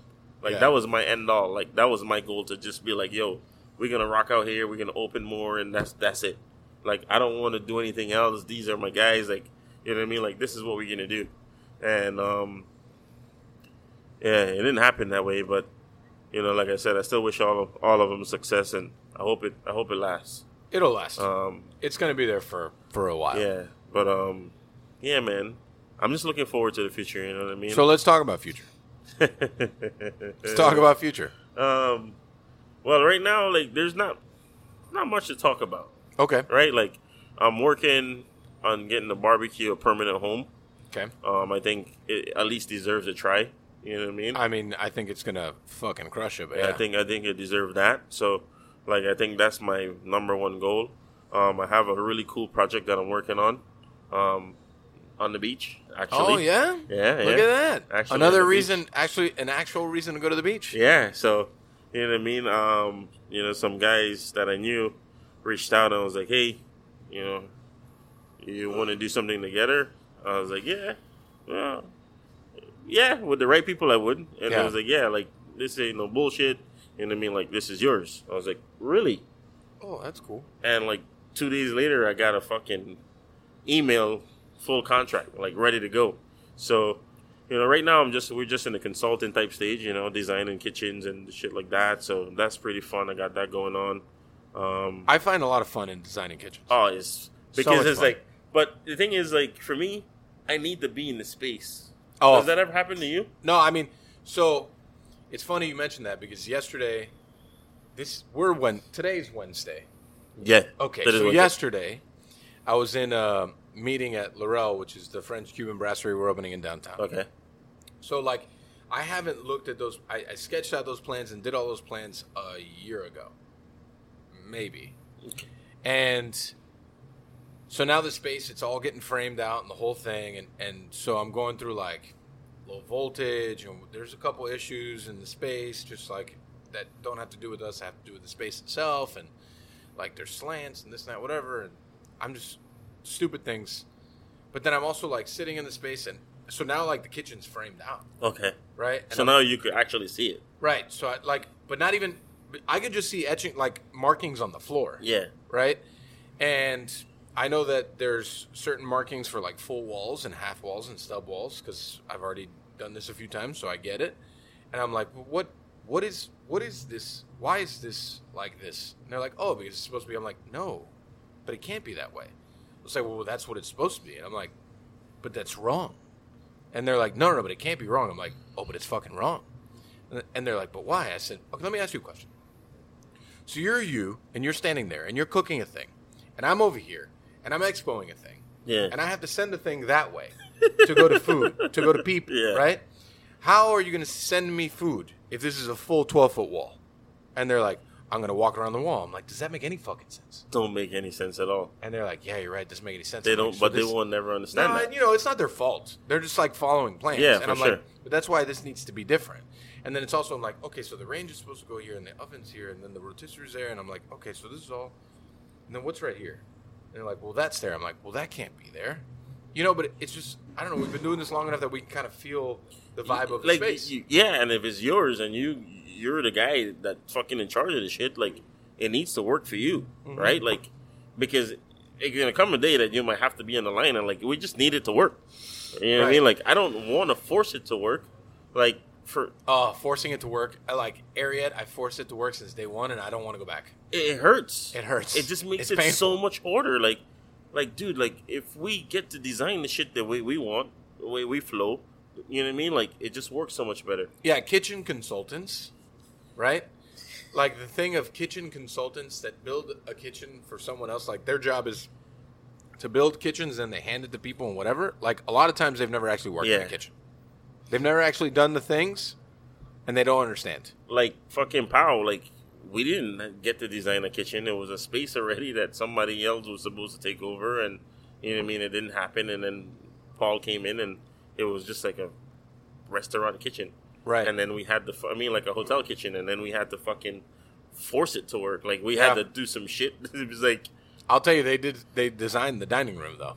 oh, for sure. Poof. That, because, like, the kitchen was already designed, right? But the dining room wasn't, but, so they put some shit into that, but, yeah, that kitchen sucked. Yeah. It was just one long line. I remember. It's fucking sucked. It was one long line. And then you just had to kind of break it down, and it just, like, the breakdown didn't make sense. I'm like, yeah, this is not what and from that day forward, I was like, I never want to work in a kitchen that somebody else designed for me.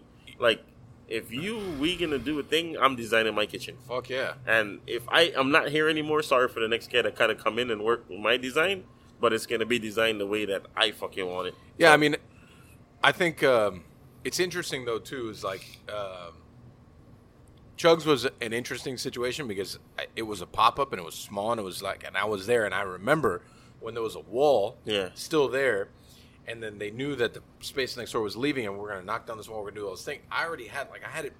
It's fucking wild. In your mind, you have all these fucking plans and this thing, and then you see it happen. And it's like, holy shit. I was like, so now it's even more so. It's even more anxiety ridden because now it's like, if it fails, it's on you, brother. Yeah. like you fucked You this up. fucked it up. Yeah, yeah. And I was like, so every time like those issues, I was like, I fucked this up. I fucked that up. I fucked this up. And I was like, okay, so fix it.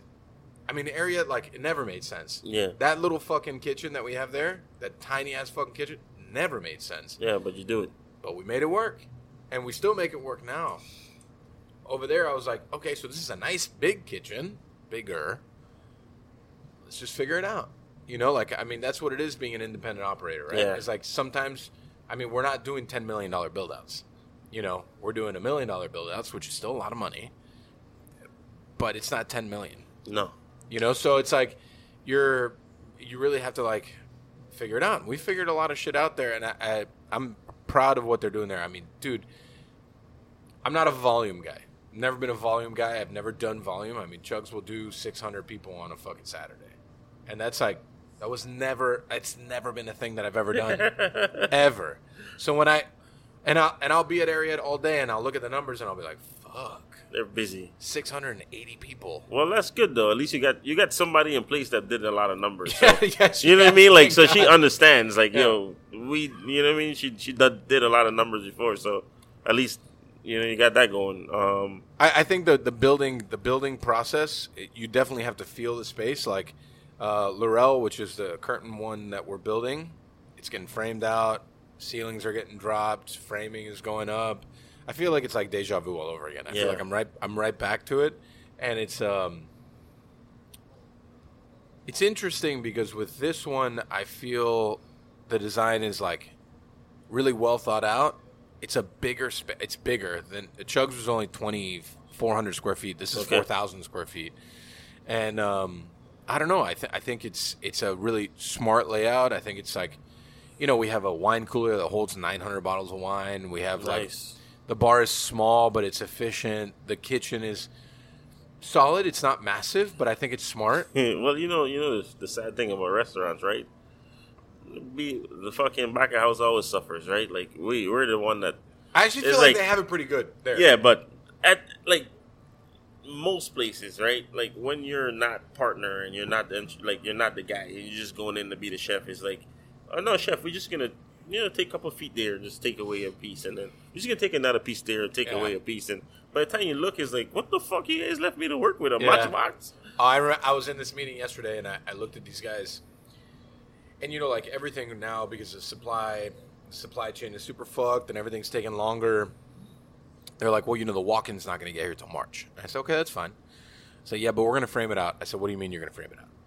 I said, yeah, no, we're going to frame out the walk-in. I was like, let me remind you, when you framed out my walk-in last time, I lost 2 feet of walk-in. If you fuck this up again, I will fucking lose it. And I was like, the day that you frame this out, you will call me, and I will be here, and I will measure the framing my fucking self. And if not right, we knocking it down. And if it's not fucking right, you're going to take that shit off the fucking ground, and you're going to fucking put it the way it should be, because I don't give a fuck if I lose walk-in space again because of you, because poor Monica, her walk-in is fucking tiny because of how they fucked it up. I was like, I do not want a fucked up walk-in again. Yeah. And they were just like, okay. I was like, yeah, I'm dead fucking serious. If you fuck this up again, I'm going to make you tear the wall out. I'm not paying for it. You're going to fucking pay for it, and you're going to fucking fix it. But I only have that ability because I'm the owner. Yeah, man. And I think, but it's important, right? Like, if you guys want us, if we want to make money and we want to do things the right way and we want to make this, they want us to make this awesome food and shit like that, like, you need to give us the tools to work with, right? And the tools to work with is not just the fucking stove. Yeah. You know what I mean? Like, it's the storage, too. Like, we need to be able to store the shit. Yeah. Like, you know what I mean? Like, that's one thing we had to get accustomed to at Q. I was kind of accustomed to it at Zuma because it was so fucking busy that we ordered almost every single day anyways. But at Q, it was like, we had the smallest fucking walk-in when we started. And we ordered every single day, bro. Like, there wasn't... the fish that you ate today was today's fish. Yeah. You know what I mean? You're not eating that fish tomorrow. Like, you know what I mean? Like, there might be a fillet left over to go over to the next day, but the fish is coming in again early in the morning.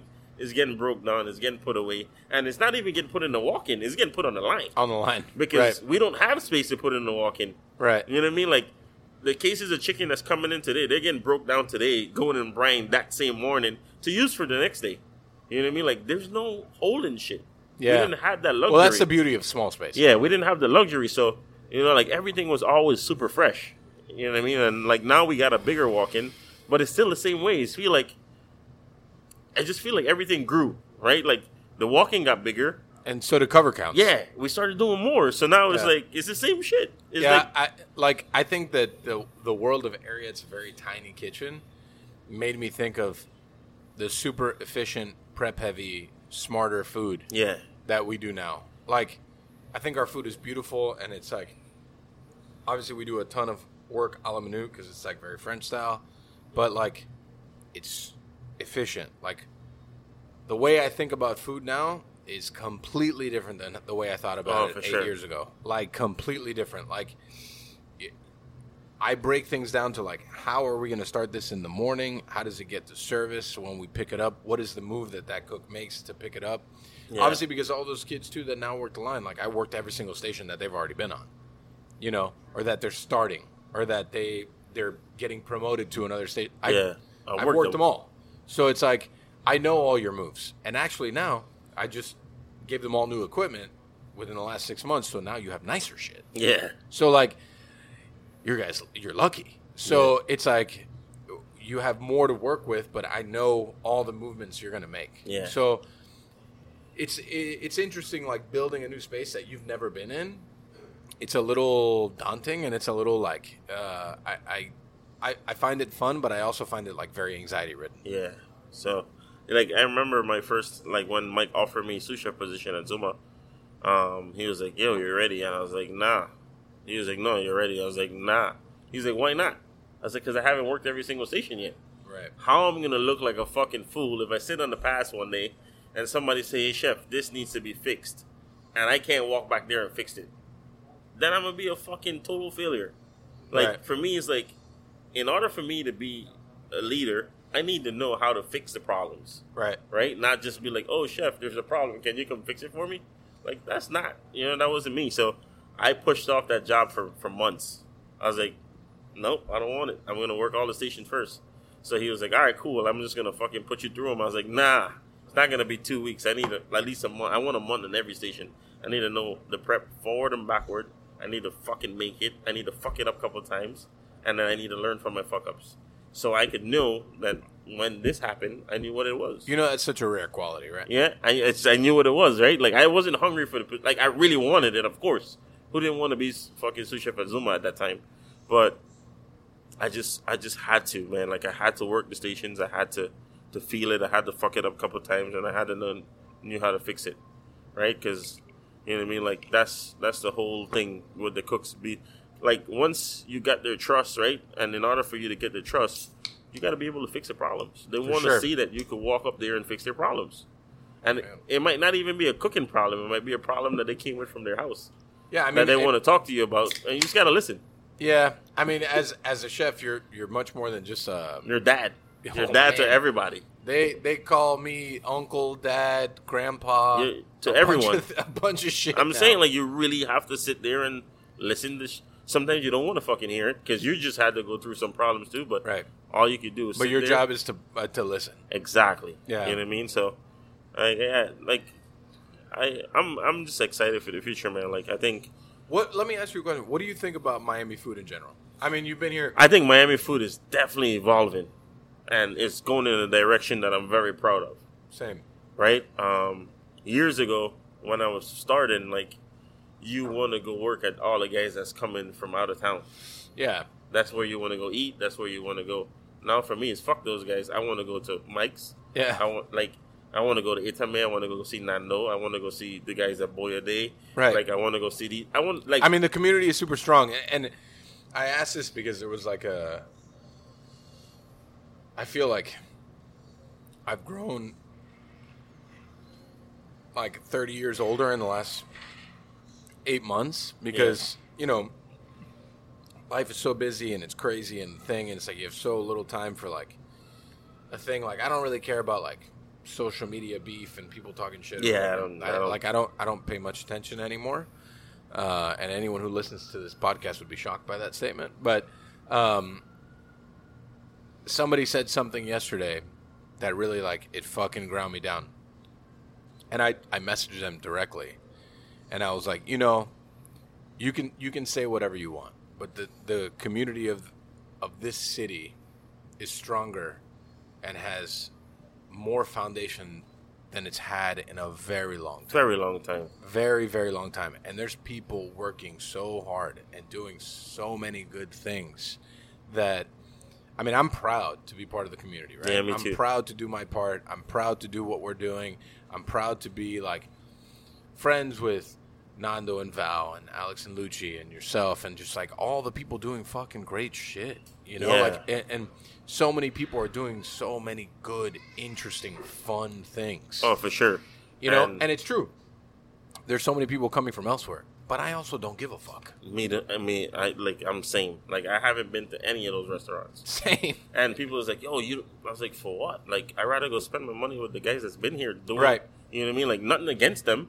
Like, props. Thanks for coming to our city. Thanks for kind of creating, making our food scene whatever you want to say that you did, right? But we've been creating our own food scene. Well, at this point, you're hanging on our coattails. No, for sure. Like, we've evolved so much that, like, people talk about Miami now.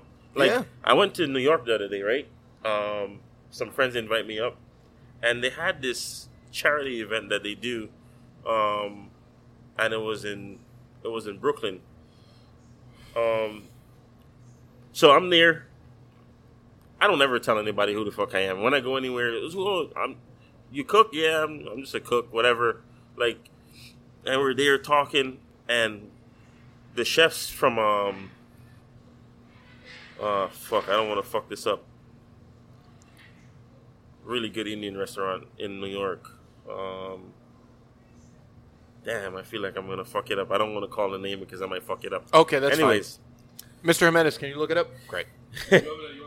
yeah, no, Christian is the chef's name. I fucking You're gonna look. Christian gonna, Panna.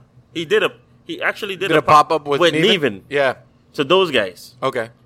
So went there, and we're there hanging out, and there was a bunch, man, all kinds of celebrities, like, and shit that I've like, holy fuck, you know what I mean? Like, I'm like honored to be here.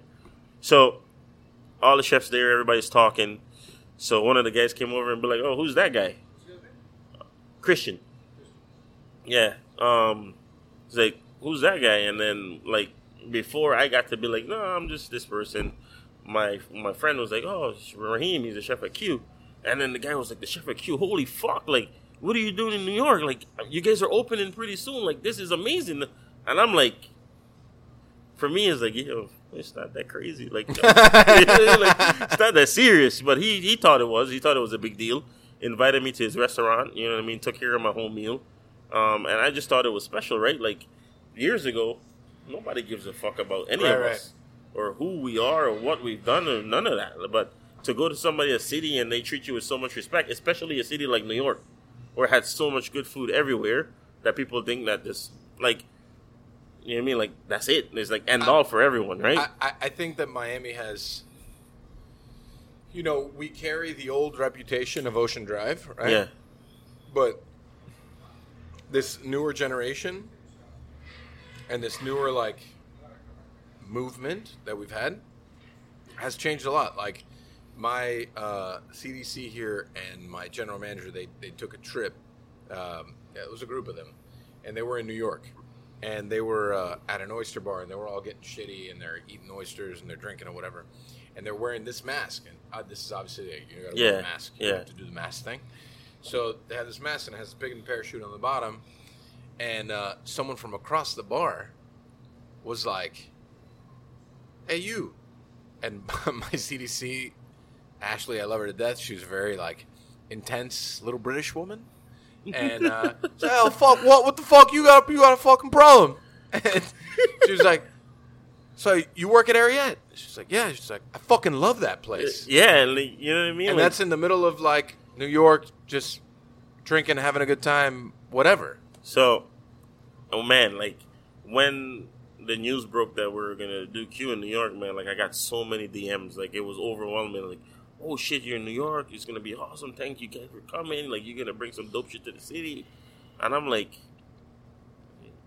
aren't you guys supposed to have like the dopest shit? You know what I mean? Like, that's they do have very dope shit. Yeah, but that's what I'm saying. Like, is like, you know, is always The dynamic has definitely changed. Yeah, but man, Miami is definitely something special. Like, this is not my home, right? Like, I came from the Virgin Islands, but for me now, this is home. I mean, how long you been here now? Shit. 14 years? Yeah, 14 years. Yeah. That's a long time. Yeah, I've been here. I mean, you get, you know, like you're like 50-50. Yeah, pretty much. Yeah, but you know what I mean. I haven't been home in like 10 years. No shit. You know what I mean. So for me, like for me, it's like my family's good. I'm good. Like, there's no reason for me to go home right now. I'm fucking working on something special with my career, right? I can't wait. Mike, you can walk straight through here. I mean, you know, show everyone on the camera all your taco meat. It's totally fine. Taco meat, Mike. He doesn't like to button his top button, right? Lets all the taco meat out. He's going to braid it later by himself. I mean,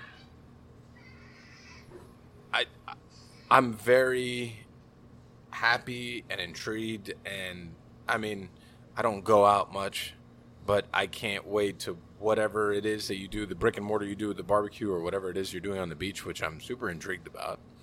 I'll tell you about it off camera. Oh, off-camera breaking news. Got it. We like to get all the news before all the people that get paid for news. I can't wait to visit. Yeah, and you know what I mean? Like, I'm fucking pumped. Like, I'm not gonna lie to you. Like, I haven't been so pumped about food in a long time. Because, like... That's the most dangerous chef you could ever find. Dude, like, I want to fucking bring it to Miami, bro. Like, I'm gonna bring it. Like, I'm pulling out all the stops, right? Like, whatever the fuck it is. But I just can't wait to put my food on plates again. Yeah. And be like, this is mine. There's Yeah. no body influencing me in a way that, oh, this should be here, that should do this, or we should do this. No, this is fucking mine, and I want you to enjoy it. Trust me. I got you. Like, I'm excited, man. Like, I'm fucking excited for what the future has because, like, I'm ready to do mine. I'm ready to just do all me. I mean, I'm ready also to bring, ready. I'm ready to bring what I've grew up eating, what I've learned, and, you know, like, just fuse it. Just bring it into something special. Like, I'm ready to do it. I'm ready. I'm so ready. And if it fails, and it's not, but it's not going to be because of the food. You know, I'm telling you, like, I'm just going to make sure that I mean, bring it. Like, I think you should, like, remove that from your mind because... Oh, no, for sure. Yeah, remove Like, that from your mind. You know what I mean? Like, I just, you know what I mean? There's always a possibility, right? For sure. I mean, But- it's a 50% possibility before you open. It's always a possibility. So, like I said, like, for me, it's not, I don't ever go into anything thinking that it's going to fail.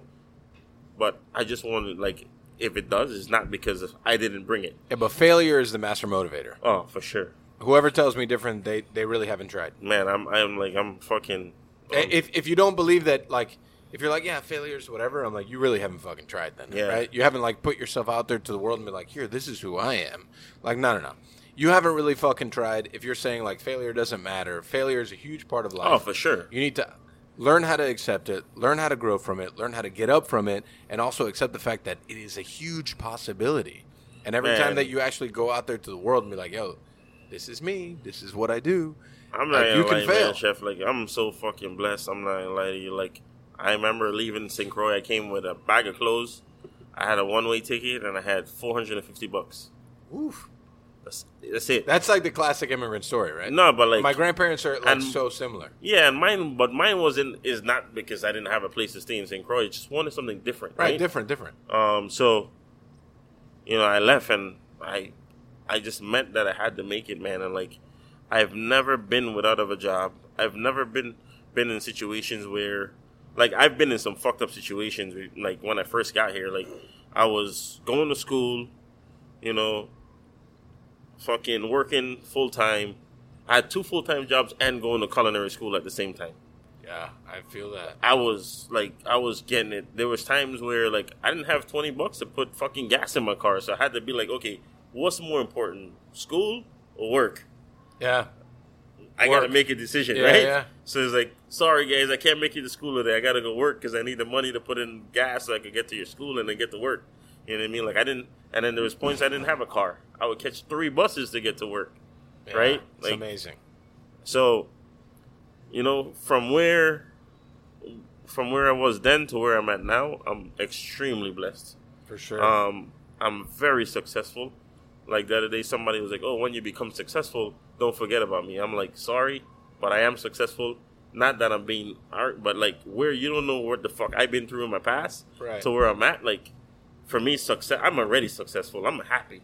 Well, it's the famous quote, like, you weren't with me shooting in the gym, right? Yeah, exactly. I mean, it's like, that's my favorite quote of all time. It's like, whoa, I do this now. It's like, you weren't with me shooting at the gym at like 3 a.m. yeah. Like, you weren't, I mean, when Area first opened, I used to sleep downstairs. Oh, tell me about it. I used to sleep on the fucking banquette at Q. I Like- would finish service, sleep on the banquette, get up, go bake all the cakes, make all the ice creams, make all the sorbets, go home, take a shower, and come right back for service.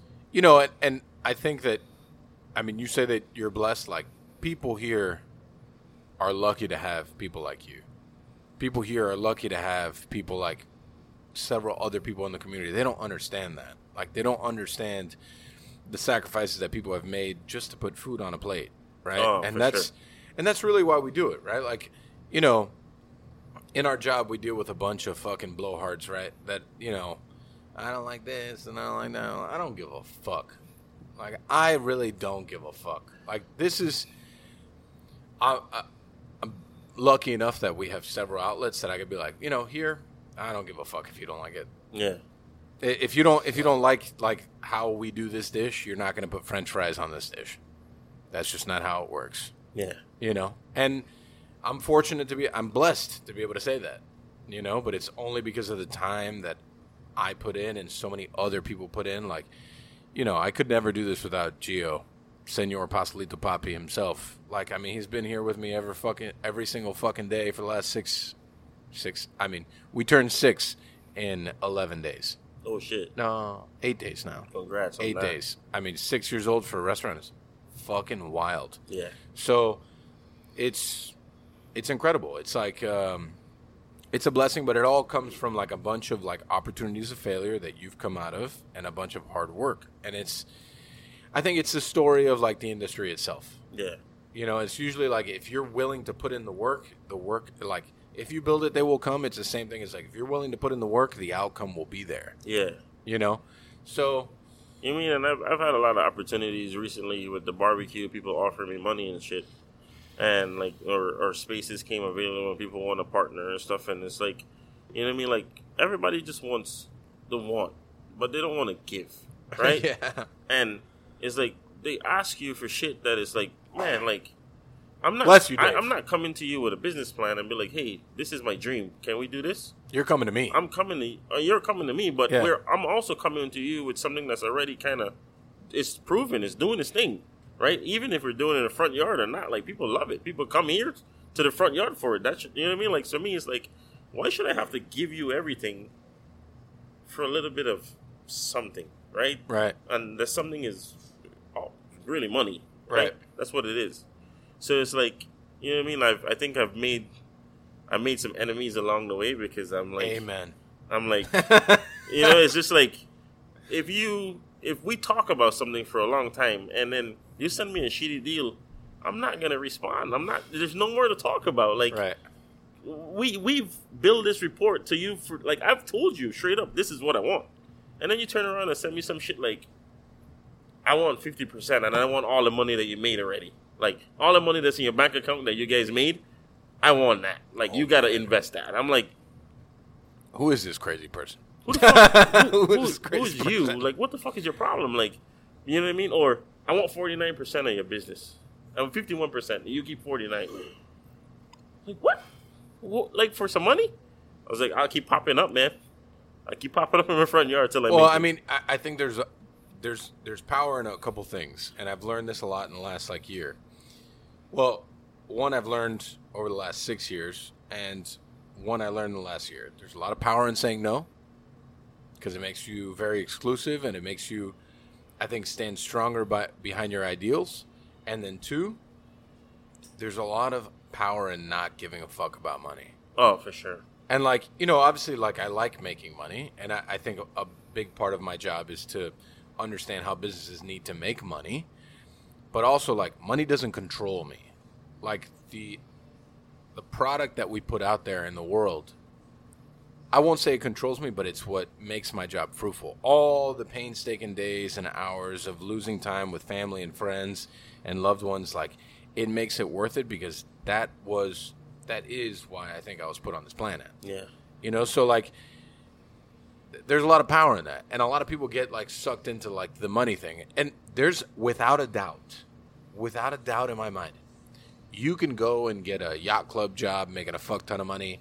I can go and get a yacht club job making, you know, $250,000 a year, $300,000 a year, working for a corporation making that much money. But I don't give a fuck. Like that's fucking trash.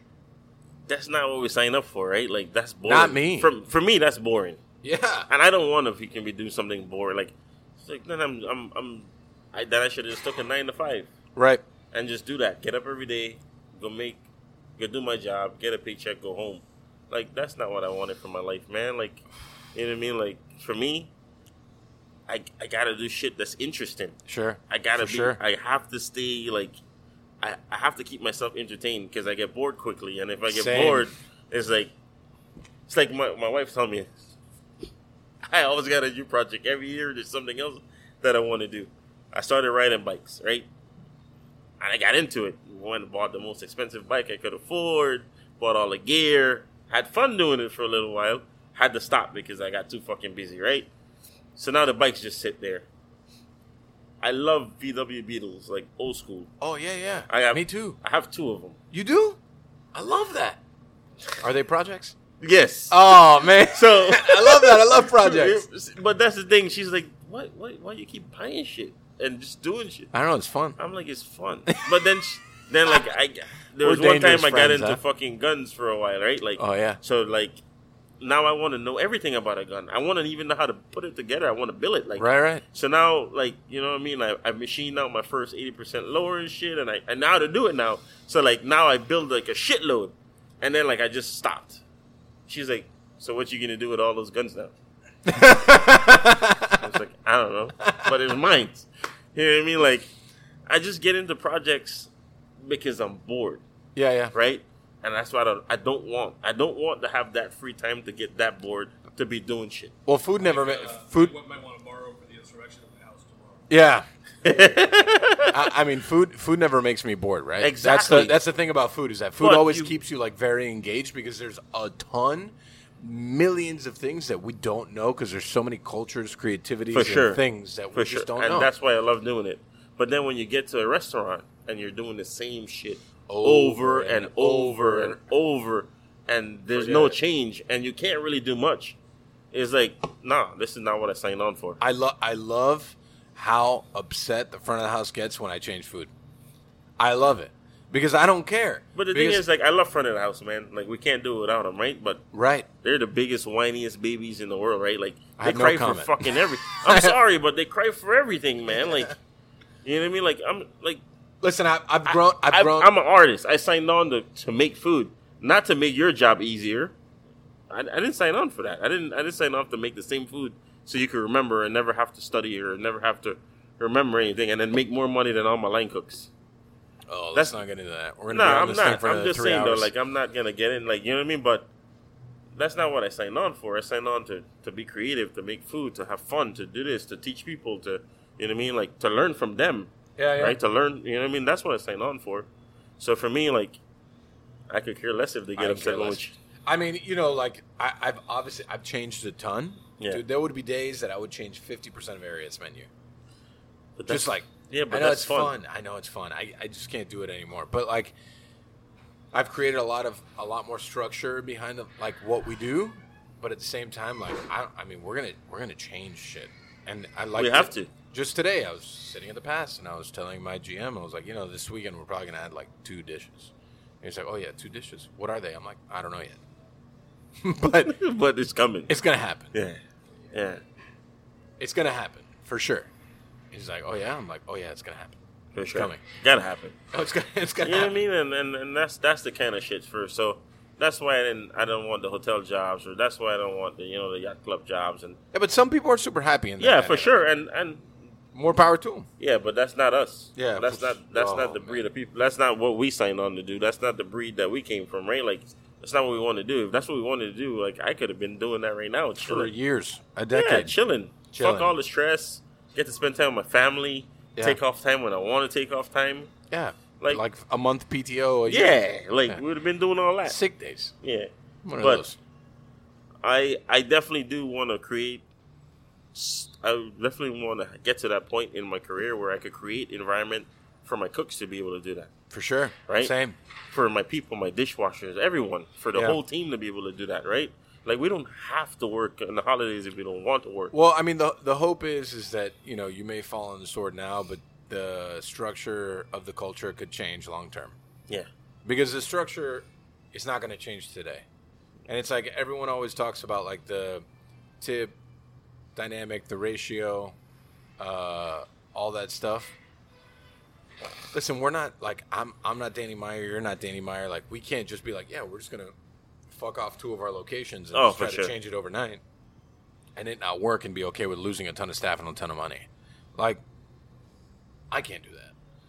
So like slow and steady change, implementing things, planting seeds for the future so they grow. I think that it's crazy because as impatient as I am in the kitchen, like overall patience, at least in structure of career-wise, is the way that I operate. Yeah. I create things to be patient to see them through. Because it's not going to knock on day one. I saw it at Ariete the first fucking 3 years when there was nobody in there. I saw it. I felt it. I felt all the feelings, all the emotions, all the struggles. Like, I felt it all. So I'm okay. I can deal with that now long term. Yeah. It takes time, man. No, for sure. I just want to create that environment where everybody's happy. Yeah, I mean, everybody's happy. Like, there's always going to be some unhappy. Some person's going to be unhappy, right? Like, but I want everybody to be happy in the point where they know that they, like, the work that they did, they got compensated fairly for it, and they felt like they got compensated fairly for sure. it. Yeah, and I think that's important to me. I mean, listen, I remember the days I was making like $8.75 an hour to get my fucking shit kicked in. I think my first job, I think I made like fucking my first job period, dishwasher in St. Croix, was making like $6 an hour. Yeah. Right. And then when I came to Miami, I thought I was gonna make some money, and little we know, we made the cooks made the least money. Yeah. Right. I was making like $11 at fucking Zuma for a while. Right. And like kind of the same thing at Sugar King, like $12 or some shit. I was like, holy fuck. Yeah. So for me, it was like, okay, I'm not gonna go harass my chef for a raise every fucking 2 seconds. I'm gonna figure out a way to make more money. How you make more money? Get another job. Ask it for more hours, right? Somebody don't show up. Hey, call me. I'm coming. Yeah. Like, I was always that guy. Like, there's one time I did 7 doubles at Zuma. I thought I was gonna die. I literally my last double, there was a coconut tree like underneath the bridge. I went on the fucking coconut tree because like the stump kind of like went flat and then went up, and I passed the fuck out. Everybody was looking, where the fuck did he go? I was out. I was done. But, you know what I mean? Like, I wasn't making a lot of money, but I needed the hours. The hours helped me compensate for the money that I wasn't making. So, right. You know what I mean? Like, well, I didn't mind doing it. My hope is that I can execute someone's like livelihood within 40 hours. Yeah, exactly. And it's been a big deal. Like, 2021 into 2022, like, I got my entire company insured, which was a goal for me since day one. As a small restaurateur, like, I want to get everyone insured with benefits and the whole thing, and like a solid wage, and that's why it's very important to be a chef owner, to be in a room with investors that don't understand. Yeah, employee retention is huge, and I want to keep my people long term, and I want to see them grow within the company. Just because you have a job today doesn't mean that's going to be your job forever. If you want to grow here, like David Chang said it forever, is like we had to grow to create opportunities for the good people within the company. And I as much as I disagree with a lot of shit that he fucking says, I do agree with that. That's the only way to keep good people and to see them grow and to be proud and see them do their thing. For sure. I mean, I'm happy to see it. And I hope I continue to see it, So, wow, that's good. I feel like running through a wall. Yeah, I'm super jacked up. I just want to run through a wall right now. I feel like you weren't with me shooting in the gym is one of my favorite quotes of all time. Yeah, definitely. Nick, where's your ball tickler, man? Is it in the bag? He's giving it up. All right, so I think we're good to do some wind downs here. Ladies and gentlemen, it's time for our wind downs. This is we're gonna do our party recommendations. Did you deepen your voice on purpose? I didn't know. I lost my voice a little bit. Oh, have you lost your voice? Yeah, just a little bit. Is that you and PD singing in the shower? PD and I have a podcast when you're not around. Is it? Oh, yeah, is that what it is? It's a very loud podcast. Step into the litter box? I don't think you understand how dogs work. You're right. That's accurate. Yeah, but it's still a good name. It is. Yeah. It's when I have a cat, that's going to be the name of the podcast. Got it. I can't imagine you with a cat. Your cat would be more disinterested than you are, and that would be a lot. Yeah. So much. So much. Yeah. Damn. Yeah. Also, we look forward to a response from David Chang on his invitation to Pancom Podcast. Oh, David Chang's gonna come on Pancom Podcast? I don't know. If he listens to it, he definitely will never come. Why not? Because even when you have good shit to say about David Chang, you're like, I disagree with a lot of fucking shit David Chang says. I mean, I like David Chang, and I like his food a lot. I just disagree with a lot of shit that he says. All right. Yeah, I mean, it's more about him than it is about any kind of community at all whatsoever. I don't know what you're talking about now. Okay. You just Anyway. have to listen. This is where we do our parting recommendations. Everybody recommends a thing. It could be anything at all as long as it's not yours. Something that you think people should eat, read, watch, do. You can do more than one recommendation. That's fine too. Raheem, you want to go first or you want to give yourself a little time? Yeah, I'm gonna give myself a little time. Mike, what do you got? Parting recommendations? Yep. Oh, fuck. I'm so unprepared. Have I talked about Peaky Blinders already several times? On the last episode with Nick, yeah. Yeah, I mean, I just polished off season 5 of Peaky Blinders, and man, it was just like very good. Season 5. Season 5 of Peaky Blinders. Yeah, it's all 5 seasons deep. Apparently, season 6 is coming out in 2022. I think I watched season 5 already. So I'm ready for it. I'm super ready. I'd also like to say that the first episode of like the Book of Boba Fett, which Peter Santamaria was very big on, sucked. It was dreadful. Oh. I don't understand what's happening there. I think maybe Peter, because he's part of a comic book community, maybe he understands more. This is my parting non-recommendation. What was it called again?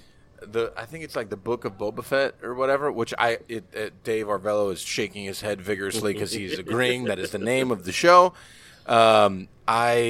I'm a big fan of anything that has to do with the stars and ships and shit blowing up. And Wars and Treks. Wars and Treks, and I just didn't love it. Maybe I'll watch it again. Maybe I'll give it another shot. I wasn't feeling it. Okay. Fair. Yeah. So take it up with Attack Peter. Yeah, I mean, he said it was very good. I'm ready for more. He's got like 9 million followers on Instagram, so 9 million people probably watch that show and were like, what the fuck is this guy talking about? Just trying to get a toy deal. He's trying to get a Boba Fett toy deal. Yeah. You panderer, Like a little Peter. Japanese boba. So good. I love that. Do you have parting recommendations? I would say I watched. It's not really so much a recommendation, but I watched that Spider-Man No Way Home. Saw it with my goddaughter. And? It was good enough. I would say if you're the sort of person who can hold off, like you don't need to see all the Marvel shit right when it's out. I would say that it's like a wait till it's streaming situation. Okay. Not a theater necessary thing. It was. It seemed like it was. They've just spent so much time on all those Marvel things, like building them up, and if they're going to continue, they had to sort of yank at least this character out of all of that shit. What I mean is, if people have forgotten who he is, it sets you up to be able to do another Spider-Man movie without all of the complications of like bringing in. Spider-Man can't do shit, right? Because all of his friends are in the Avengers, so you can't make a Spider-Man movie where everybody doesn't show up. Right. And I think It's like putting on a night watching fights at Nick's that only me and Dave show up. Right. Right. Exactly. Because the Avengers forgot who we are. Exactly. All that. So that's one recommendation, and then I will recommend also the latest episode. Actually, this is David Chang related. The latest episode of PBS's Finding Your Roots. Ooh. Finding Your Roots, which they do like genealogy stuff. And this one was 2 people. It's usually like a celebrity, right? This one was David Chang and also Raul Esparza, who is related to our friend Rebecca Esparza, but who's a Broadway actor. So they did like genealogy of these 2 guys. So if you're interested in David Chang's genealogy, go and watch that. And if you want to know Cuba things, go and watch Raul's. Got it. They're all in one episode. I have one more. Go for it. So there's a gentleman I follow on social media. His name is Drew Albert. He's a comedian. He refers to himself as he/him, which is a thing. And Oh man. he, Oh, here come the DMs. yeah. I mean, Raheem's talked about guns already, so it's gonna be, whew, baby. it's gonna be lit. Really? On Pong Code microphone. So It's usually me saying shit and then people telling Mike about what yeah, I've said. they're not gonna approach Nick. It's like, your friend, he's just quite a lot. I'm like, Nick? Yeah, I mean, I get he's a lot, but I mean, you could talk to Nick. I don't fucking know. So he does funny. he does comedy about restaurants, which I think are Oh yeah. very fucking funny. I mean, and he nails it every single fucking time. Just like his last piece. Well, no, not last. It's like third to last.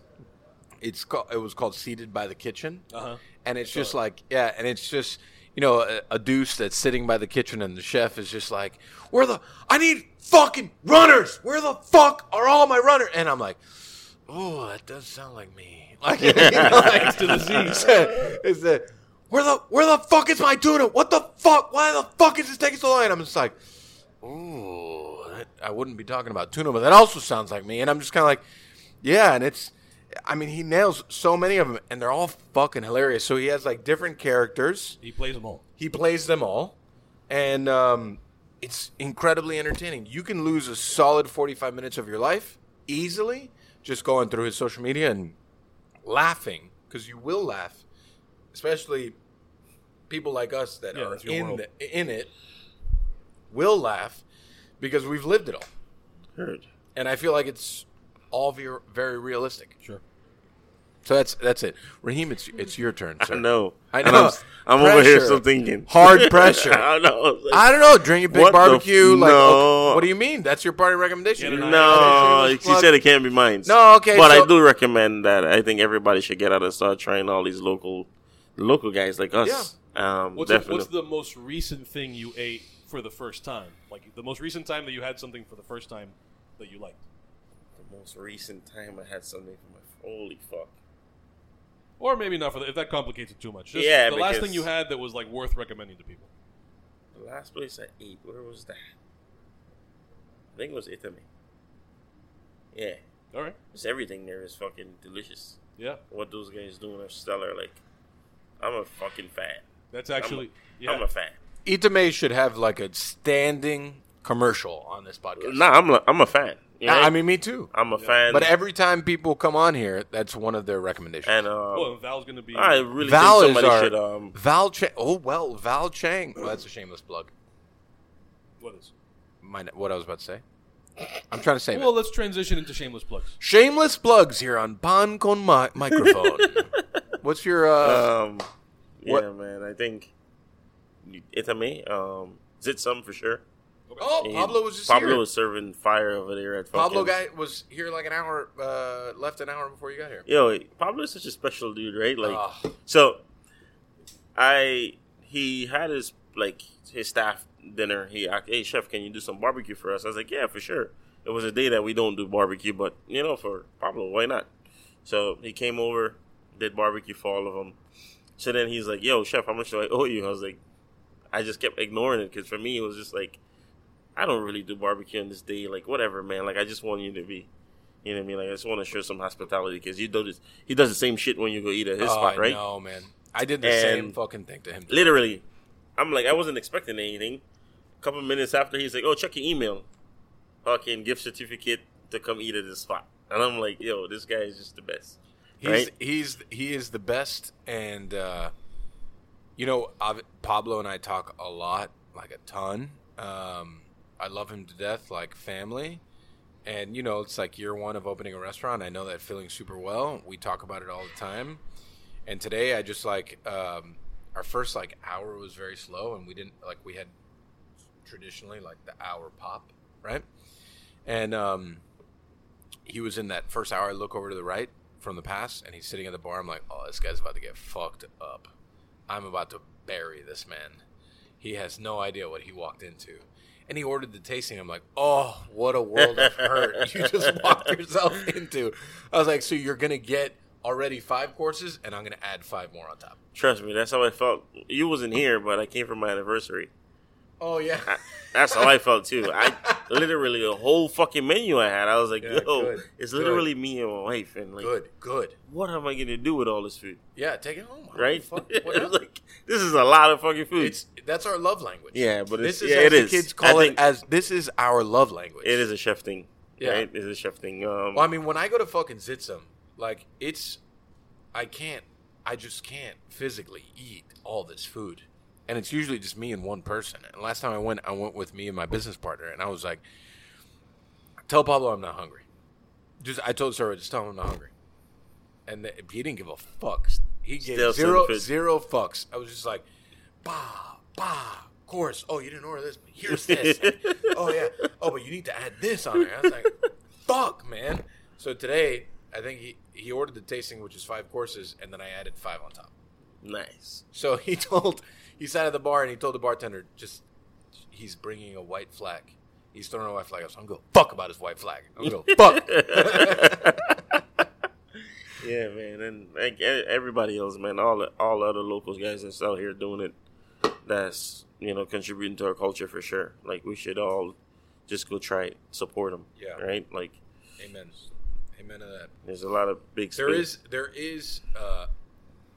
I may have had a couple drinks when I sent this DM to this gentleman, but I was like, there is no new Miami. There's just Miami, and they could be rolling on our streets, but we are the street, my man. And they were like, he was like, oh man, like you're nuts. I was like, yeah, I'm fucking nuts. Right? You are correct. I was like, we are the fucking street, my dog. Like we built this bitch. So, Those are your shameless plugs? No. Shameless plugs here on Pancom Podcast. So, Valerie Chang, Yep. which is one of our upcoming guests here on Pancom Podcast, her and I are doing a dinner together for the James Beard Foundation here at Ariete on January 18th, maybe. It's a collaboration dinner. I believe it's 4 courses. Chef Devin is doing dessert. Val and I collaborated on 2 other courses. I think we have 80 tickets. I think we've sold half. Today, the JBF hit me up about media invites, and I would love to just sell all the tickets so we don't have to invite any media at all whatsoever. Nick, you want to be a media invite? You're Dade Mag. You are the Dade Mag man. I'm more interested in trying to get a James Beard podcasting medal. There are those. They are, yeah. They are those. I want to be able to bite it like Carlos bites his. Is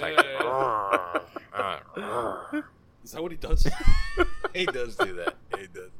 You know what? One of my favorite points of today was how Ryan Pfeffer is sporting an incredible mustache now. Oh, it's good. Oh, an incredible mustache, and he tried to blind eat at Nave. Got a big we old- don't know who the fuck you are, Got a sir. big old upper lip pepperoni. You're right along whatever. So we saw you. Yeah. You and your wonderful mustache. Did he do a ride along? I don't know. I didn't when those type of people are here. I don't acknowledge them. Let you. You could do your thing. It's fine. Yeah, you can pretend I don't know you're here. Yeah, but I see you and your mustache from far away across the room. You should cue up porn music when he walks in with it. Yeah, I mean, I could see Ryan as a little porn music with the. Oh yeah, for sure. Zoom. Does he twist it around? I mean, it looked rather twisty from far away. No, so it's more like Hook than a big caterpillar situation. Mm-hmm. Good stuff. Man, All right. gotta get Raheem? the fucking flan at Chugs. Oh, the flan at Chugs. Best thing ever. I really like the BK pie at Chugs. Nah, fuck that. Fuck that bitch. Got it. Fuck that. The flan. I'm just saying, best thing I ever had. Dave was just telling me he had the arroz con leche, which is the maybe fucking one of the texture few on that things I thing haven't is had by far man. And this is before and after, right? Yeah. The first time I tried it, it was just small pop up, and I think everything was amazing, but that was the best part of my meal. there. Nice. Wow. I really fell in love with that flan. Wow. Don't tell Monica, okay? don't tell her. Nah, this is before. Actually, I'm Monica's upset with me because I haven't made it over to eat yet. Well, the one time you tried to come, we were close. Yeah, I did. But I gotta come back. So, Raheem, you got shameless plugs? Tell everybody where they can find you and all your stuff. When is the barbecue popping back up? Saturday. This Saturday. This Saturday and Sunday in the front yard, North Miami. Love that. Yeah. In the Love front that. yard. We're back in the front yard again, going heavy and hard. Going heavy and hard. Going heavy and hard. What's the Next T-shirt, going heavy and hard. Where can people find it online if they want to like track it? Check us out on Drinking Pig BBQ on Instagram. Like, we don't have a official website or any of that stuff yet. Like I said, we're just keeping it very organic. You know what I mean? If you know, you know, and if you don't know, now you know. There you go. Yeah. So, address 845 Northeast 151 Street, in North Miami. Like, everybody gets sketched when they first come because it's like, yo, where is this place? It is there. It's at the end of the road, the dead end, or in the in the cut. Plenty of parking. Yeah, serving up barbecue. Nice. Yeah, man. I get a lot of cool people come check us out too. So I think, shit. yeah, it'd be dope. Good shit. BYOB. Yeah. BYOB. And finally, before we go into our Patreon-only lightning round thing, you can find us at Pancon Podcast, PANCON Podcast. It's like a podcast sandwich. We're on strike. Mike is going to be picketing in front of my house tomorrow, maybe with some guns borrowed from Raheem's arsenal. I'm on strike. He's already taking off his official apron. Well, I'm going to turn around and make it a cape. Oh, there you go. Oh, that's good. That's turn good. around and It's going to be a super strike. Yeah. Also, patreon.com/Dademag, DADEMAG on Patreon. A bunch of people just got mugs sent to them. Some people are still getting... Philip is still getting mugs. I told him, Philip like, hey, is about to start eBaying his mugs. I told him you can switch over to the coffee one, and for the same amount, like, get yourself some coffee to put in the mugs. But he must really love those mugs. I know he talks shit about those mugs, but he must really love them. And we love Philip because he's one of the big supporters, along with all the other mug and coffee people and all the even $1 a month people. And if you want access to the rest of this podcast, where we do our little lightning round, there's like a little this or that thing that you probably have never heard. Then you need to be on Patreon. Again, we're about to start a 99-cent club. A 99-cent? Well, yeah. I mean, maybe 99-cent club, and Mr. Jimenez and myself are going to send you a personalized note every month. We're really swimming against the inflation stream down here. Yeah, 99-cent club. So just send us your 99 cents, and we'll personalize a note just for you. Yeah. Every single month, and there's a good chance you're going to get it a couple months late, but yeah. Very good. Very good chance. All right, here we go. Raheem, thanks for we got to say thank you, right? Because not all the a lot of people on here are cheap, right? They're not going to give you the dollar to hear the lightning round. Yeah. So They got to hear the thank you for free. thanks for doing this. I know that you've been on sabbatical, so I appreciate your time. No, for sure. For the people that listen, we're about to do 5 quick questions with Chef Raheem. Go ahead and give us your money so you can listen. If you don't, fuck off. And now I got to go take a leak. There you go.